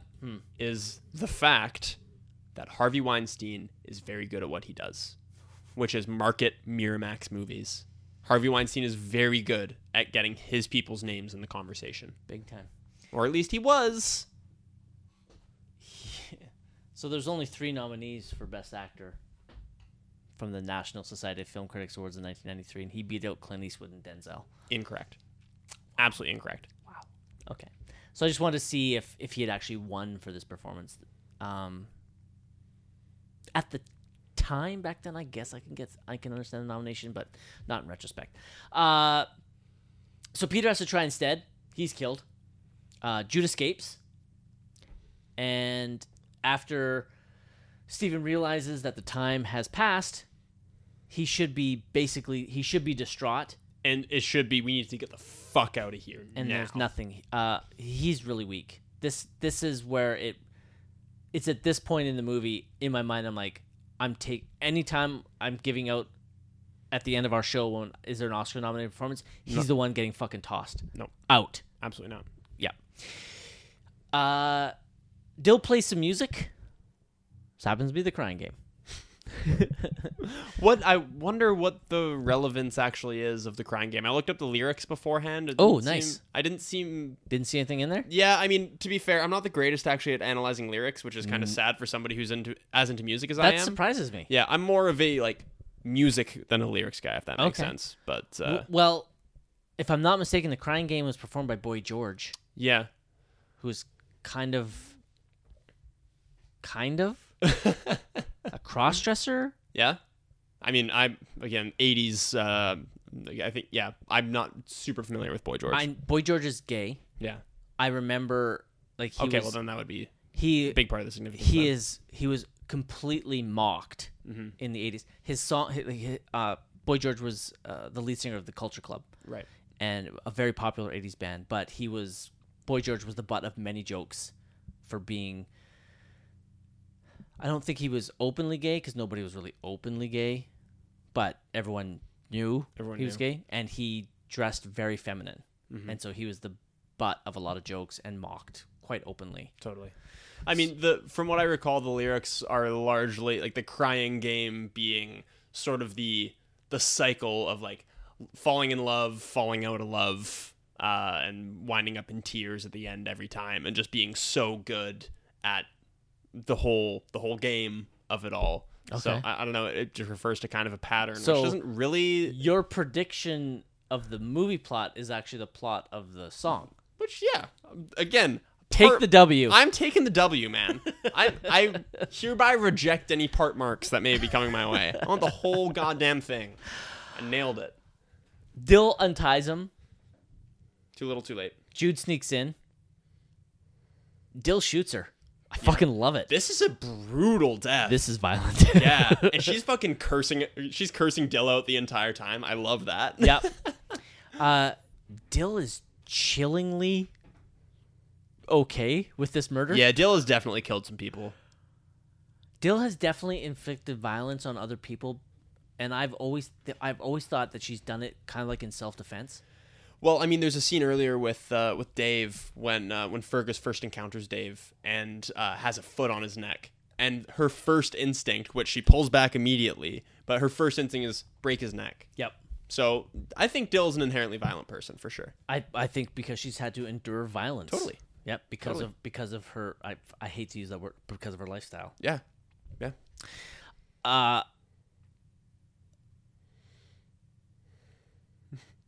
What? I have the note. Jody won't let her kill Jimmy. Yeah, she's pointing a gun at Jimmy for how he's mistreated her, I think, and she looks over the picture of Jody. Okay. And spots him. I know. I spotted the same thing in my notes. I was like, Jody's dead. What the fuck am I talking about? She goes to kill herself, and then Fergus stops her. Somehow he's like very slow and gentle about it. Yeah. And then she's kind of in shock. I think the shock of the murder has occurred. The cops arrive.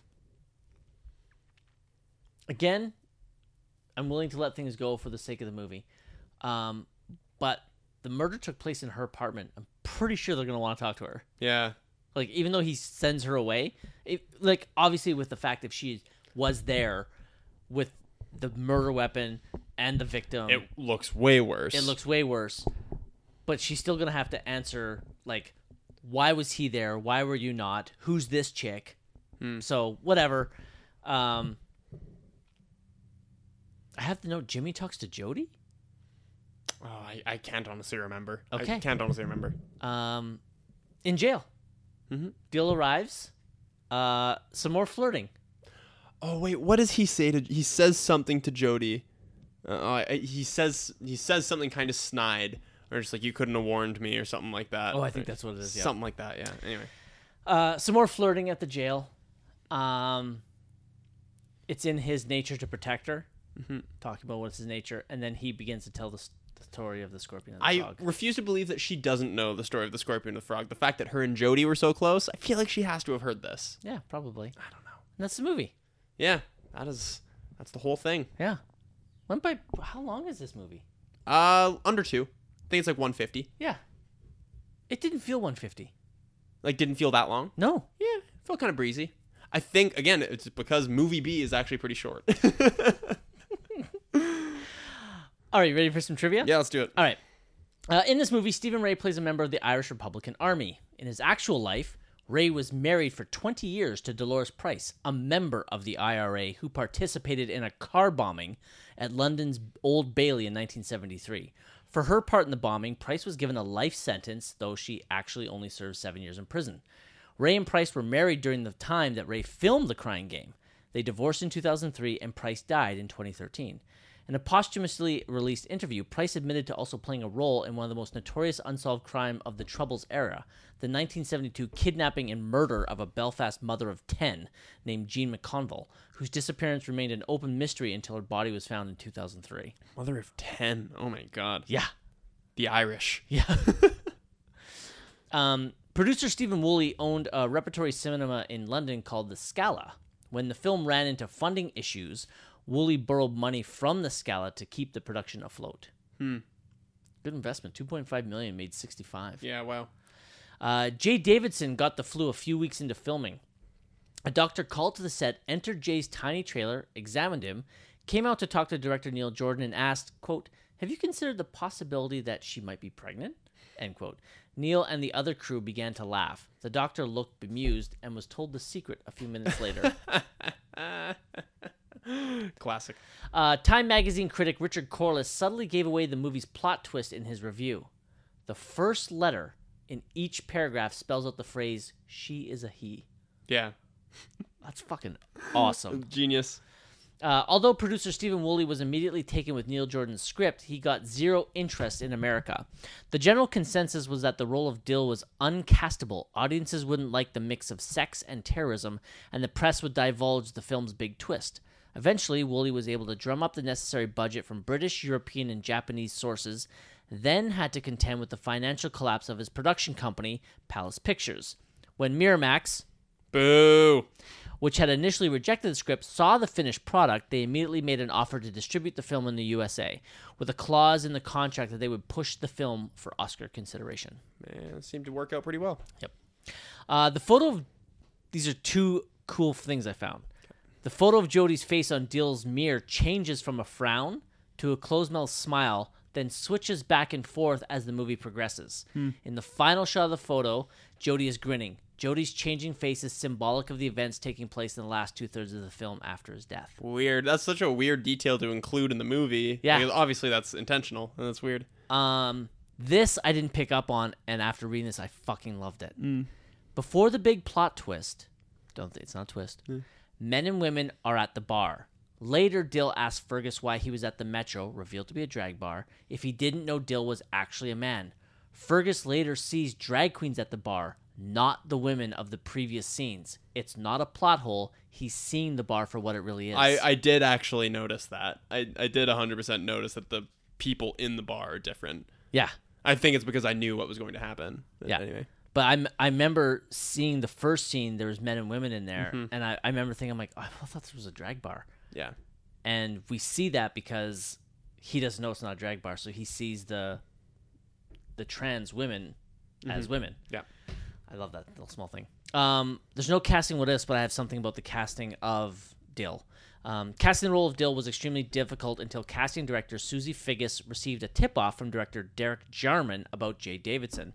The film's casting agents discovered Davidson at a wrap party for Edward II, a 1991 film, and offered him an opportunity to try out for the role of Dill. By his own admission, Davidson was very drunk and thought it was a joke at first. He eventually took the role to pay for a pair of handmade leather riding boots he'd seen in a copy of Vogue. I'm sure that worked out for him. Yep. I'm told that he did not have a Well, I'm not told. I see that he did not have a long acting career after this. No, he did Stargate. Yeah, chose to not pursue film any further. Apparently, he didn't like the fame. No, he hated it. And he demanded. I think he got paid $1 million for his role in Stargate. Sweet. Yeah, and then he's like, "I'm out." Yeah. Good and I'll for buy him. a lot of riding boots. Yeah. Favorite quote? You only have 2? 3. 3. You go first. Yeah. When you come to shoot me, Patty, just remember you're getting rid of a shit-hot bowler. That's Jody talking to Fergus at the beginning of the movie. I just know that if I was ever held hostage and I needed to convince people to not kill me, I'd talk about sports as well. You'd be like, "You can't kill me. I'm a shit hot podcaster." Yeah, exactly. Do you even know who I am? Yeah. Oh, okay. Number 2 is Fergus as well, coming to the defense of Dill. Okay. Did you ever pick up your teeth with broken fingers? Yeah, fucking that's a good one. And number 3 is Jody as well. And as they both sink beneath the waves, the frog cries out, "Why did you sting me, Mr. Scorpion? For now we both will drown." Scorpion replies, "I can't help it. It's in my nature." All right. I've got 9. Holy, I did not think it was that quotable of a movie. It won Best Original Screenplay. Did it really? Yes, I told you at the beginning of the show. Yeah, I wasn't listening, Manny, obviously. All right, so the first one is between Fergus and Dill. Thing is, Dill, you're not a girl. Details, baby. Details. Number 2 is from Fergus. Did you ever pick your teeth up with broken fingers? I sorry if I may interject. I will also say I personally try not to have too much dialogue in mine. I like to have it kind of be one-liners, which this movie is very dialogue heavy as well. So that's another reason I don't have many. Yep. So I got another dialogue. Yep. She's not a tart. No, of course not. She's a lady. No, she's not that either. Yeah, that's a good one. Another one from between Peter and Jimmy. What's she like between the sheets? Definitely unusual. Mm-hmm. Number 5 is from Fergus. When I was a child, I thought as a child, but when I become a man, I put away childish things. Bible quote. Yep. Number 6 is some dialogue between Fergus and Dill. What are you doing here? Got your note, so let's kiss and make up, honey. Don't call me that. Sorry, darling. Stop it, Dill. Apologies, my sweet. Number 7 is from Jody. Now put it back in. It's only a piece of meat. Yeah, very true, actually. Number 8 is from Dill. Don't go like that. I can't help what I am. And number 9 is from Dill. Even when you were throwing up, I could tell you cared. Awesome. And your favorite quote? My favorite quote is going to be it's going to be the Scorpion and the Frog story. Okay, that's a great pick. Yeah. My favorite quote,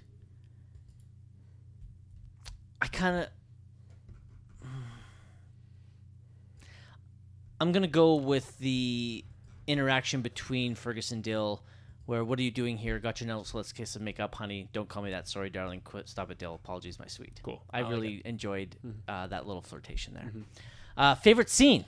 I added a couple. I told you before that I had 2. I actually added 2 more. Okay, well. cool. So I have 4. So the Scorpion and the Frog story from Jody in the beginning. Jody being assisted in pissing. Yes. Them flirting for the first time through coal. Yes. And then also the base being blown up, like basically the escape. Jody running away, the whole base being blown up thing. That whole scene there. All right.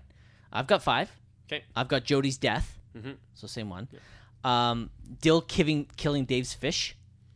Oh, shit. I wish I had that one. God damn it. That's a good one. Dill and Jimmy flirting through coal. Yeah. The big reveal, or average size reveal, according to you. Nice. And Dill kills Jude. Okay. Good one. Fuck, the dead goldfish. That's a good one. What's your favorite scene, Sam? I am going to go with Jody's death. Jody's death? Yeah. Okay. I didn't appreciate it as fully as I was watching it, because I was like, oh, damn, like this movie isn't about what I think it's about, is it? And then, but it was still a great scene, of course. I'm going with Dill and Jimmy flirting through coal. Mm-hmm. All right, closing credits. Are there any Oscar-worthy performances? There are 2 performances nominated. Stephen Ray's. And I think we're in agreement that Stephen Ray is not worthy of the nomination on that. I agree. And you didn't really like Jay Davidson. I was lukewarm on Jay Davidson, honestly. Has some good scenes, but again, I think it comes from the direction. They're just really deadpan together for a lot of their scenes together. Okay. personally, You like Forrest Whitaker. I'm taking Forrest Whitaker over Jay Davidson for. Okay, for so you're going to supporting drop actor. Jay Davidson out of there and put in Forrest Whitaker. 100%. Wow. It's going to be interesting at the end of the year. I'm going to enjoy this. Yeah. I think Jay Davidson is worthy of that nomination. Okay. I I feel less strongly about Jay Davidson than I do about Stephen Ray. I think Stephen Ray is a mistake. I agree. I 100% agree. I honestly don't see why he's in there. Yeah. I'm sorry. Again, Harvey Weinstein is the reason. Yeah. He's very good at campaigning. Oh my God. He's the best. Yeah. Honestly, the best. He's the best that there ever was as far as this arena is concerned. I 100% agree. Sadly. And I don't say that to compliment the man because, should make no secret of this. The man is just a vile, repulsive human being in all senses of the word. Yes. Just a scum of the earth human being. Yeah. And it's so sad knowing that such a vile, disgusting piece of shit is responsible for some absolutely incredible cinema. And the thing is, even before it came out that he was a vile piece of shit, he was still considered to be very standoffish and asshole-ish. And yes. Generally not pleasant. No. Yeah. And then it also came out that he was also a rapist on top of that. So yeah. Good job, Harvey Weinstein. I'm going to disagree with a Forrest Whitaker nomination. Okay. I think he's good. I don't think he's better than Jay. Okay. So I'm keeping Jay in there. And while I've seen 4 of the performances, I don't remember Al Pacino's enough in Glengarry Glen Ross, and I haven't seen David Paymer Mr. Saturday Night yet. So I'm not taking anybody out. Forrest stays out. What about Jim Broadbent? Not in it enough. I love him. Yeah, I love him, but he doesn't. Oh, you pulled at my heartstrings, you fucker. All right. What other aspects of the film are award worthy? You don't even think it's the screenplay is a head scratcher to me. That's a questionable pick as far as I'm concerned. What else was it nominated for? Sorry. Direction. Oof. Okay. So 6: actor, supporting, director, screenplay, picture. I'm missing one. Editing. Is that what it is? Yep. Okay. Yeah, that's what it is. Editing. I like the editing. Editing's fine. Yeah, got no problem with that. Yeah, I think that's just about the only. I frankly disagree with a lot of the other ones. I think editing is fine. The cinematography is good. It didn't get nominated. No. Okay. Well, the question is what other categories are award worthy, right? Okay. It's good, but I don't think award worthy. Makeup. Maybe. There's only 3 nominations. Okay, so I was just about to ask: is it one of the years where there's only a few noms? Because if so, yeah, we can get it in there. Okay. So the other nominations are Bram Stoker's Dracula, which won, Batman Returns, and Hoffa. Interesting. Okay, get it in there. Costume design? No, nothing really spectacular as far as the costumes. Like the only costumes that were nice were hers. Yeah. Pass. All right. Nothing else. Okay. Oh, Shazam. Sorry. Weak link of the film. Boy, that's... I got an easy one. Okay. The lack of chemistry between Stephen Ray and Jay Davidson. I love that. Yeah, lack of chemistry. They just have nothing going on there. Yeah. Good. Okay, that's a good pick. Was this anyone's career highlight? Yes, it was Jay Davidson. Yep. 100% it was. This is the only film Stephen Ray got nominated for. Probably his as well. I looked up his filmography before we came on here. I only really know him from V for Vendetta. The funny thing is, I don't think of him from this movie, but that's because he did this HBO film that I fucking love. And when I think of Stephen Ray, I think of that film. So, but while he was nominated for his role in the movie's called Citizen X, which is on Crave because it's an HBO film. If you ever get a chance, I implore you to watch it. It's fucking phenomenal. I think I would have to say this is his career highlight. Okay. Yeah, I think it probably is. Neil Jordan. This has got to be his because I can't think that he got another Oscar nomination. One Oscar, for writing this. There was one other big movie of his, right? That so Mona Lisa was nominated for a bunch of BAFTAs. Same with End of the Affair. Yeah, nothing else, and I don't think I've seen any of his other movies. Oh, Interview with the Vampire. But he only directed that. He didn't write that. That was a pretty big film. Yeah, I think that's the only other one that could even be in contention.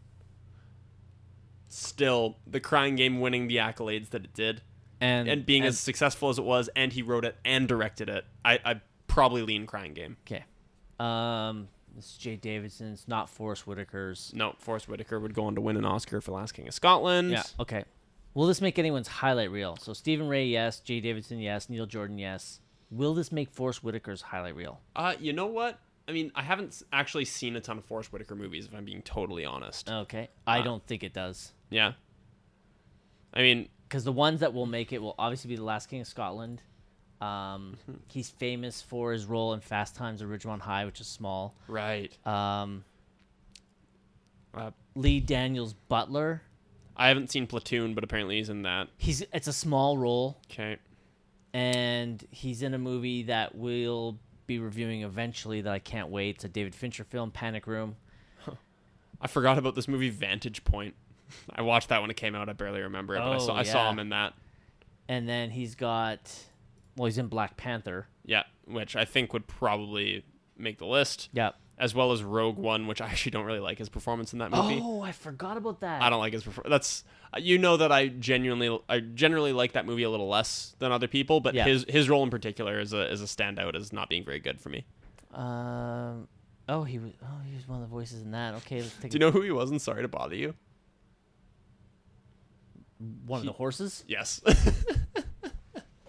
Yep. Oh, I liked him in Phone Booth as well. Okay. Let's see. Oh, Ghost Dog, Way of the Samurai. Great movie. Really? Yeah.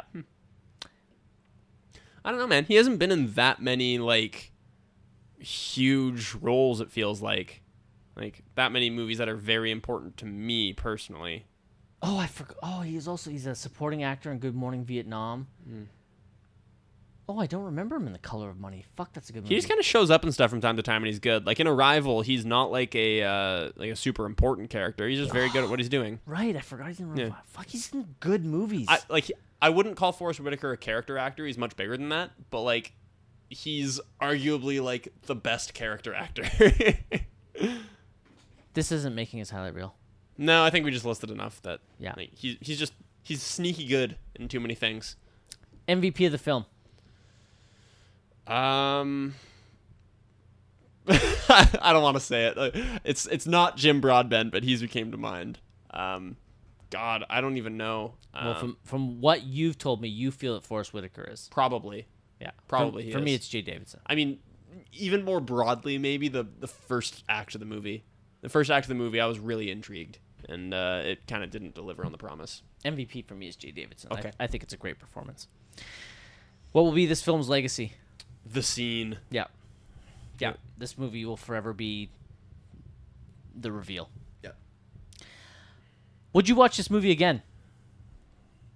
On my own volition? No. I wouldn't. I would. Yeah. Would you recommend this movie to friends? The circumstances under which I'd recommend this to a friend, I'd be very curious for anybody who's a member of the queer community to check this out, because I'd be really curious to see how, in their opinion, discussions of things like transgenderism hold up. Yeah. Outside of that, no. There's better versions of just about everything this thing is. I would really like to know somebody's opinion that has never seen this movie and didn't know the twist. Doesn't know the twist. The reveal. Twist, reveal, whatever you want to call it. I don't care. The dick. Yeah.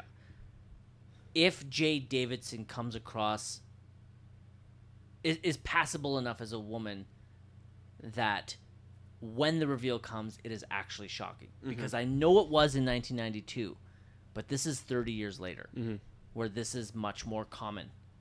So I feel that if someone comes in this movie and has no clue about it whatsoever, at all, I think the reveal will be not as shocking, but still a nice twist. Shock, reveal, whatever you want to call it. Mm-hmm. So I would be very hesitant and very selective on who I would recommend this to.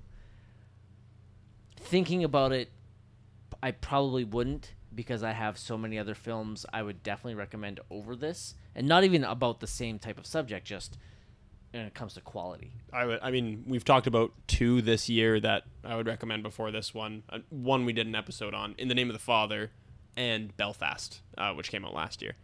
Fair. I'd recommend either of those movies over this one for the subject matter. All right. Sam, your final thoughts on The Crying Game. I really wish I didn't know the reveal to The Crying Game. I really wish I went into this fully blind as I thought I was last week, but as we got into this, it became apparent that I kind of knew what I was getting into. Yeah, kind of a bummer. I was looking forward to figuring this one out. Anytime I can go into a Best Picture nominee blind, I feel like I'm usually optimistic, but this one, first of all, the screenplay win is a mistake. It's just not deserved as far as I'm concerned. It's got a lot of writing problems in it, actually, as far as I'm concerned. Yes, the leads lack chemistry between the two of them, which more comes down to the performance/direction. But the script is not doing them any favors. The constant questioning about Dill's ex-lover, it makes up a shocking portion of the movie, which was kind of upsetting. I think this script showed so much promise in the first third, and I was really intrigued to see where it went. And frankly, I didn't really connect with the back half of this movie. I'm sure there are people who this connects with, and I'm sure in 1992 this was a shock, but I felt like this movie wasn't for me. Ouch. I enjoyed myself watching this again. Like I said, I think for the third, maybe fourth time. I disagree with Stephen Ray's Oscar nomination for this, especially in the scene which should have won him the nomination, not the win, especially not this year. Wow. But he drops the ball, but for me, I think Jay Davidson is fantastic. I'm not upset about the Oscar win for the screenplay. Looking at the other nominations, there's one I would pick way above this, but I don't have a problem with the script at all.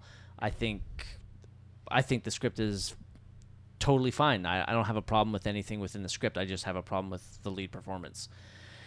The movie was interesting enough to hold my attention, despite the fact that I've seen it before, but not in over 20 years.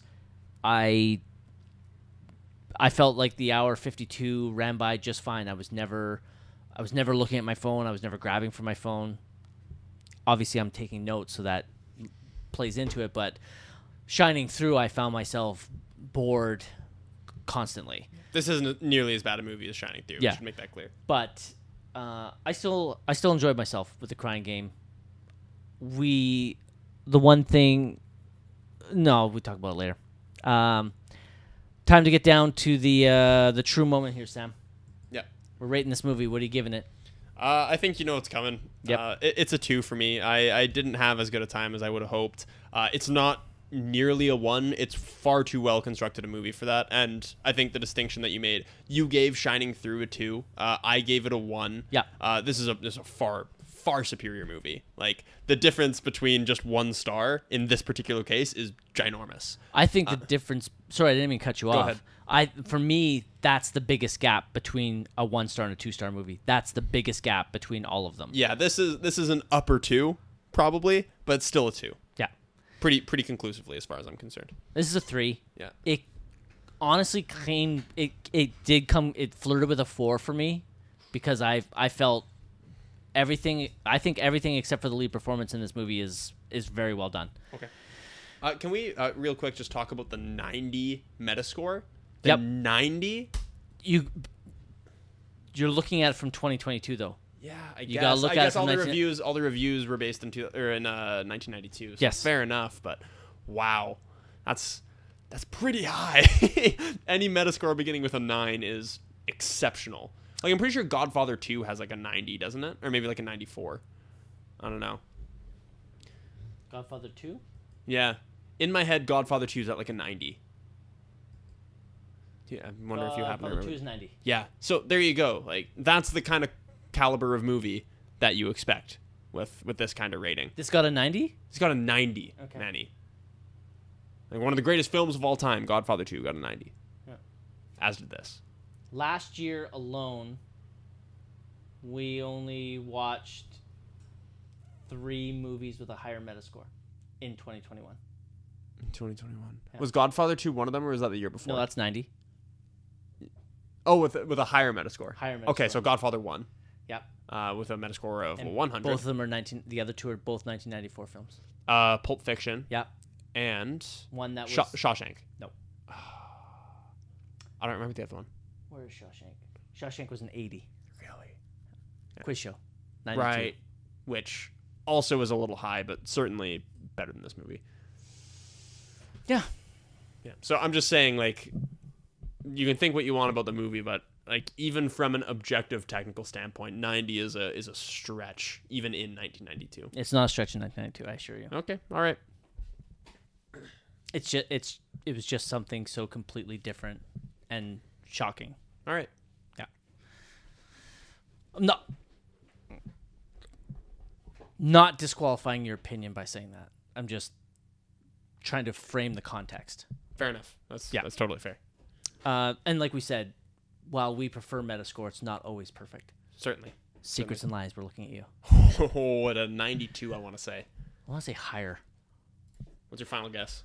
I'm going to go disgustingly high at I think you're right with 92, but I'm going to go 96. I'm going to go 96. So it came out in 96. Oh, okay. And the answer is 91. 91. 91. Price is Right rules, we both bust. Sammy boy. Yeah. What's going on next week? Next week, we're going to be talking about another Best Picture nominee, if I'm not mistaken. Correctamundo. Episode 215, Howard's End. I will say just real quick that all I know about it at this point is that good friend of the show, Rachel, gave this 1 star out of 5. Okay. That's all I know at this point. Before you begin your predictions, I have not seen this movie either. Okay. And I will join you in the prediction game. Okay. Since the last time we both shared a movie we hadn't seen, which was Shining Through, I had the advantage because I actually seen some stills of the movie and the poster, so I had a rough understanding of what the movie might be about. I have one little preconceived notion about this one. As do I. So I will go first this time. Okay. My prediction on Howard's End is that this is basically Remains of the Day. Yes. Yeah. I'm going to go. I'm pretty sure. Well, I know it's Anthony Hopkins, Sir Anthony Hopkins, and I'm almost positive it's Emma Thompson as well. You're correct. Yeah. So I don't think that Howard's End is going to be about them being a butler and a maid again. I think they are the owners. I think they are a rich aristocrats of the British aristocracy. Thank you. Let's see. Howard's End is about they are a married couple who are going through a tumultuous time in their relationship, and some new younger woman comes into their life and disrupts their stoic lifestyle. That's my prediction for Howard's End. Okay. I think you're bang on as far as the generalities of it. I think you're exactly correct in that this is like a, Remains of the Day, more or less. That was pretty much my preconceived notion of it, too, that it's about the British upper class. Yep. But again, whereas Remains of the Day is more about the servants and the underclass, yep. This is, I'm almost positive, more about the upperclassmen. I'm going to maybe predict, I'll try to go a different direction than your prediction in saying that. You don't have to if you feel like what I No, would say I was, feel like my gut, when I first heard this, I was like, okay, this is, I'm going to predict it's kind of, we're going to say Notebook-esque in the sense that it's kind of at the end of somebody's life named Howard. Okay. And nice. And we're reflecting back on a burgeoning romance between him and a member of another upper-class British family, played by, I think, Emma Thompson. Okay. So this is awesome because I was going to ask you, what do you think Howard's End refers to? And I think it refers to the end of one's life. Okay, is my guess. I'm going to go with it's the name of an area that is important to them. Okay.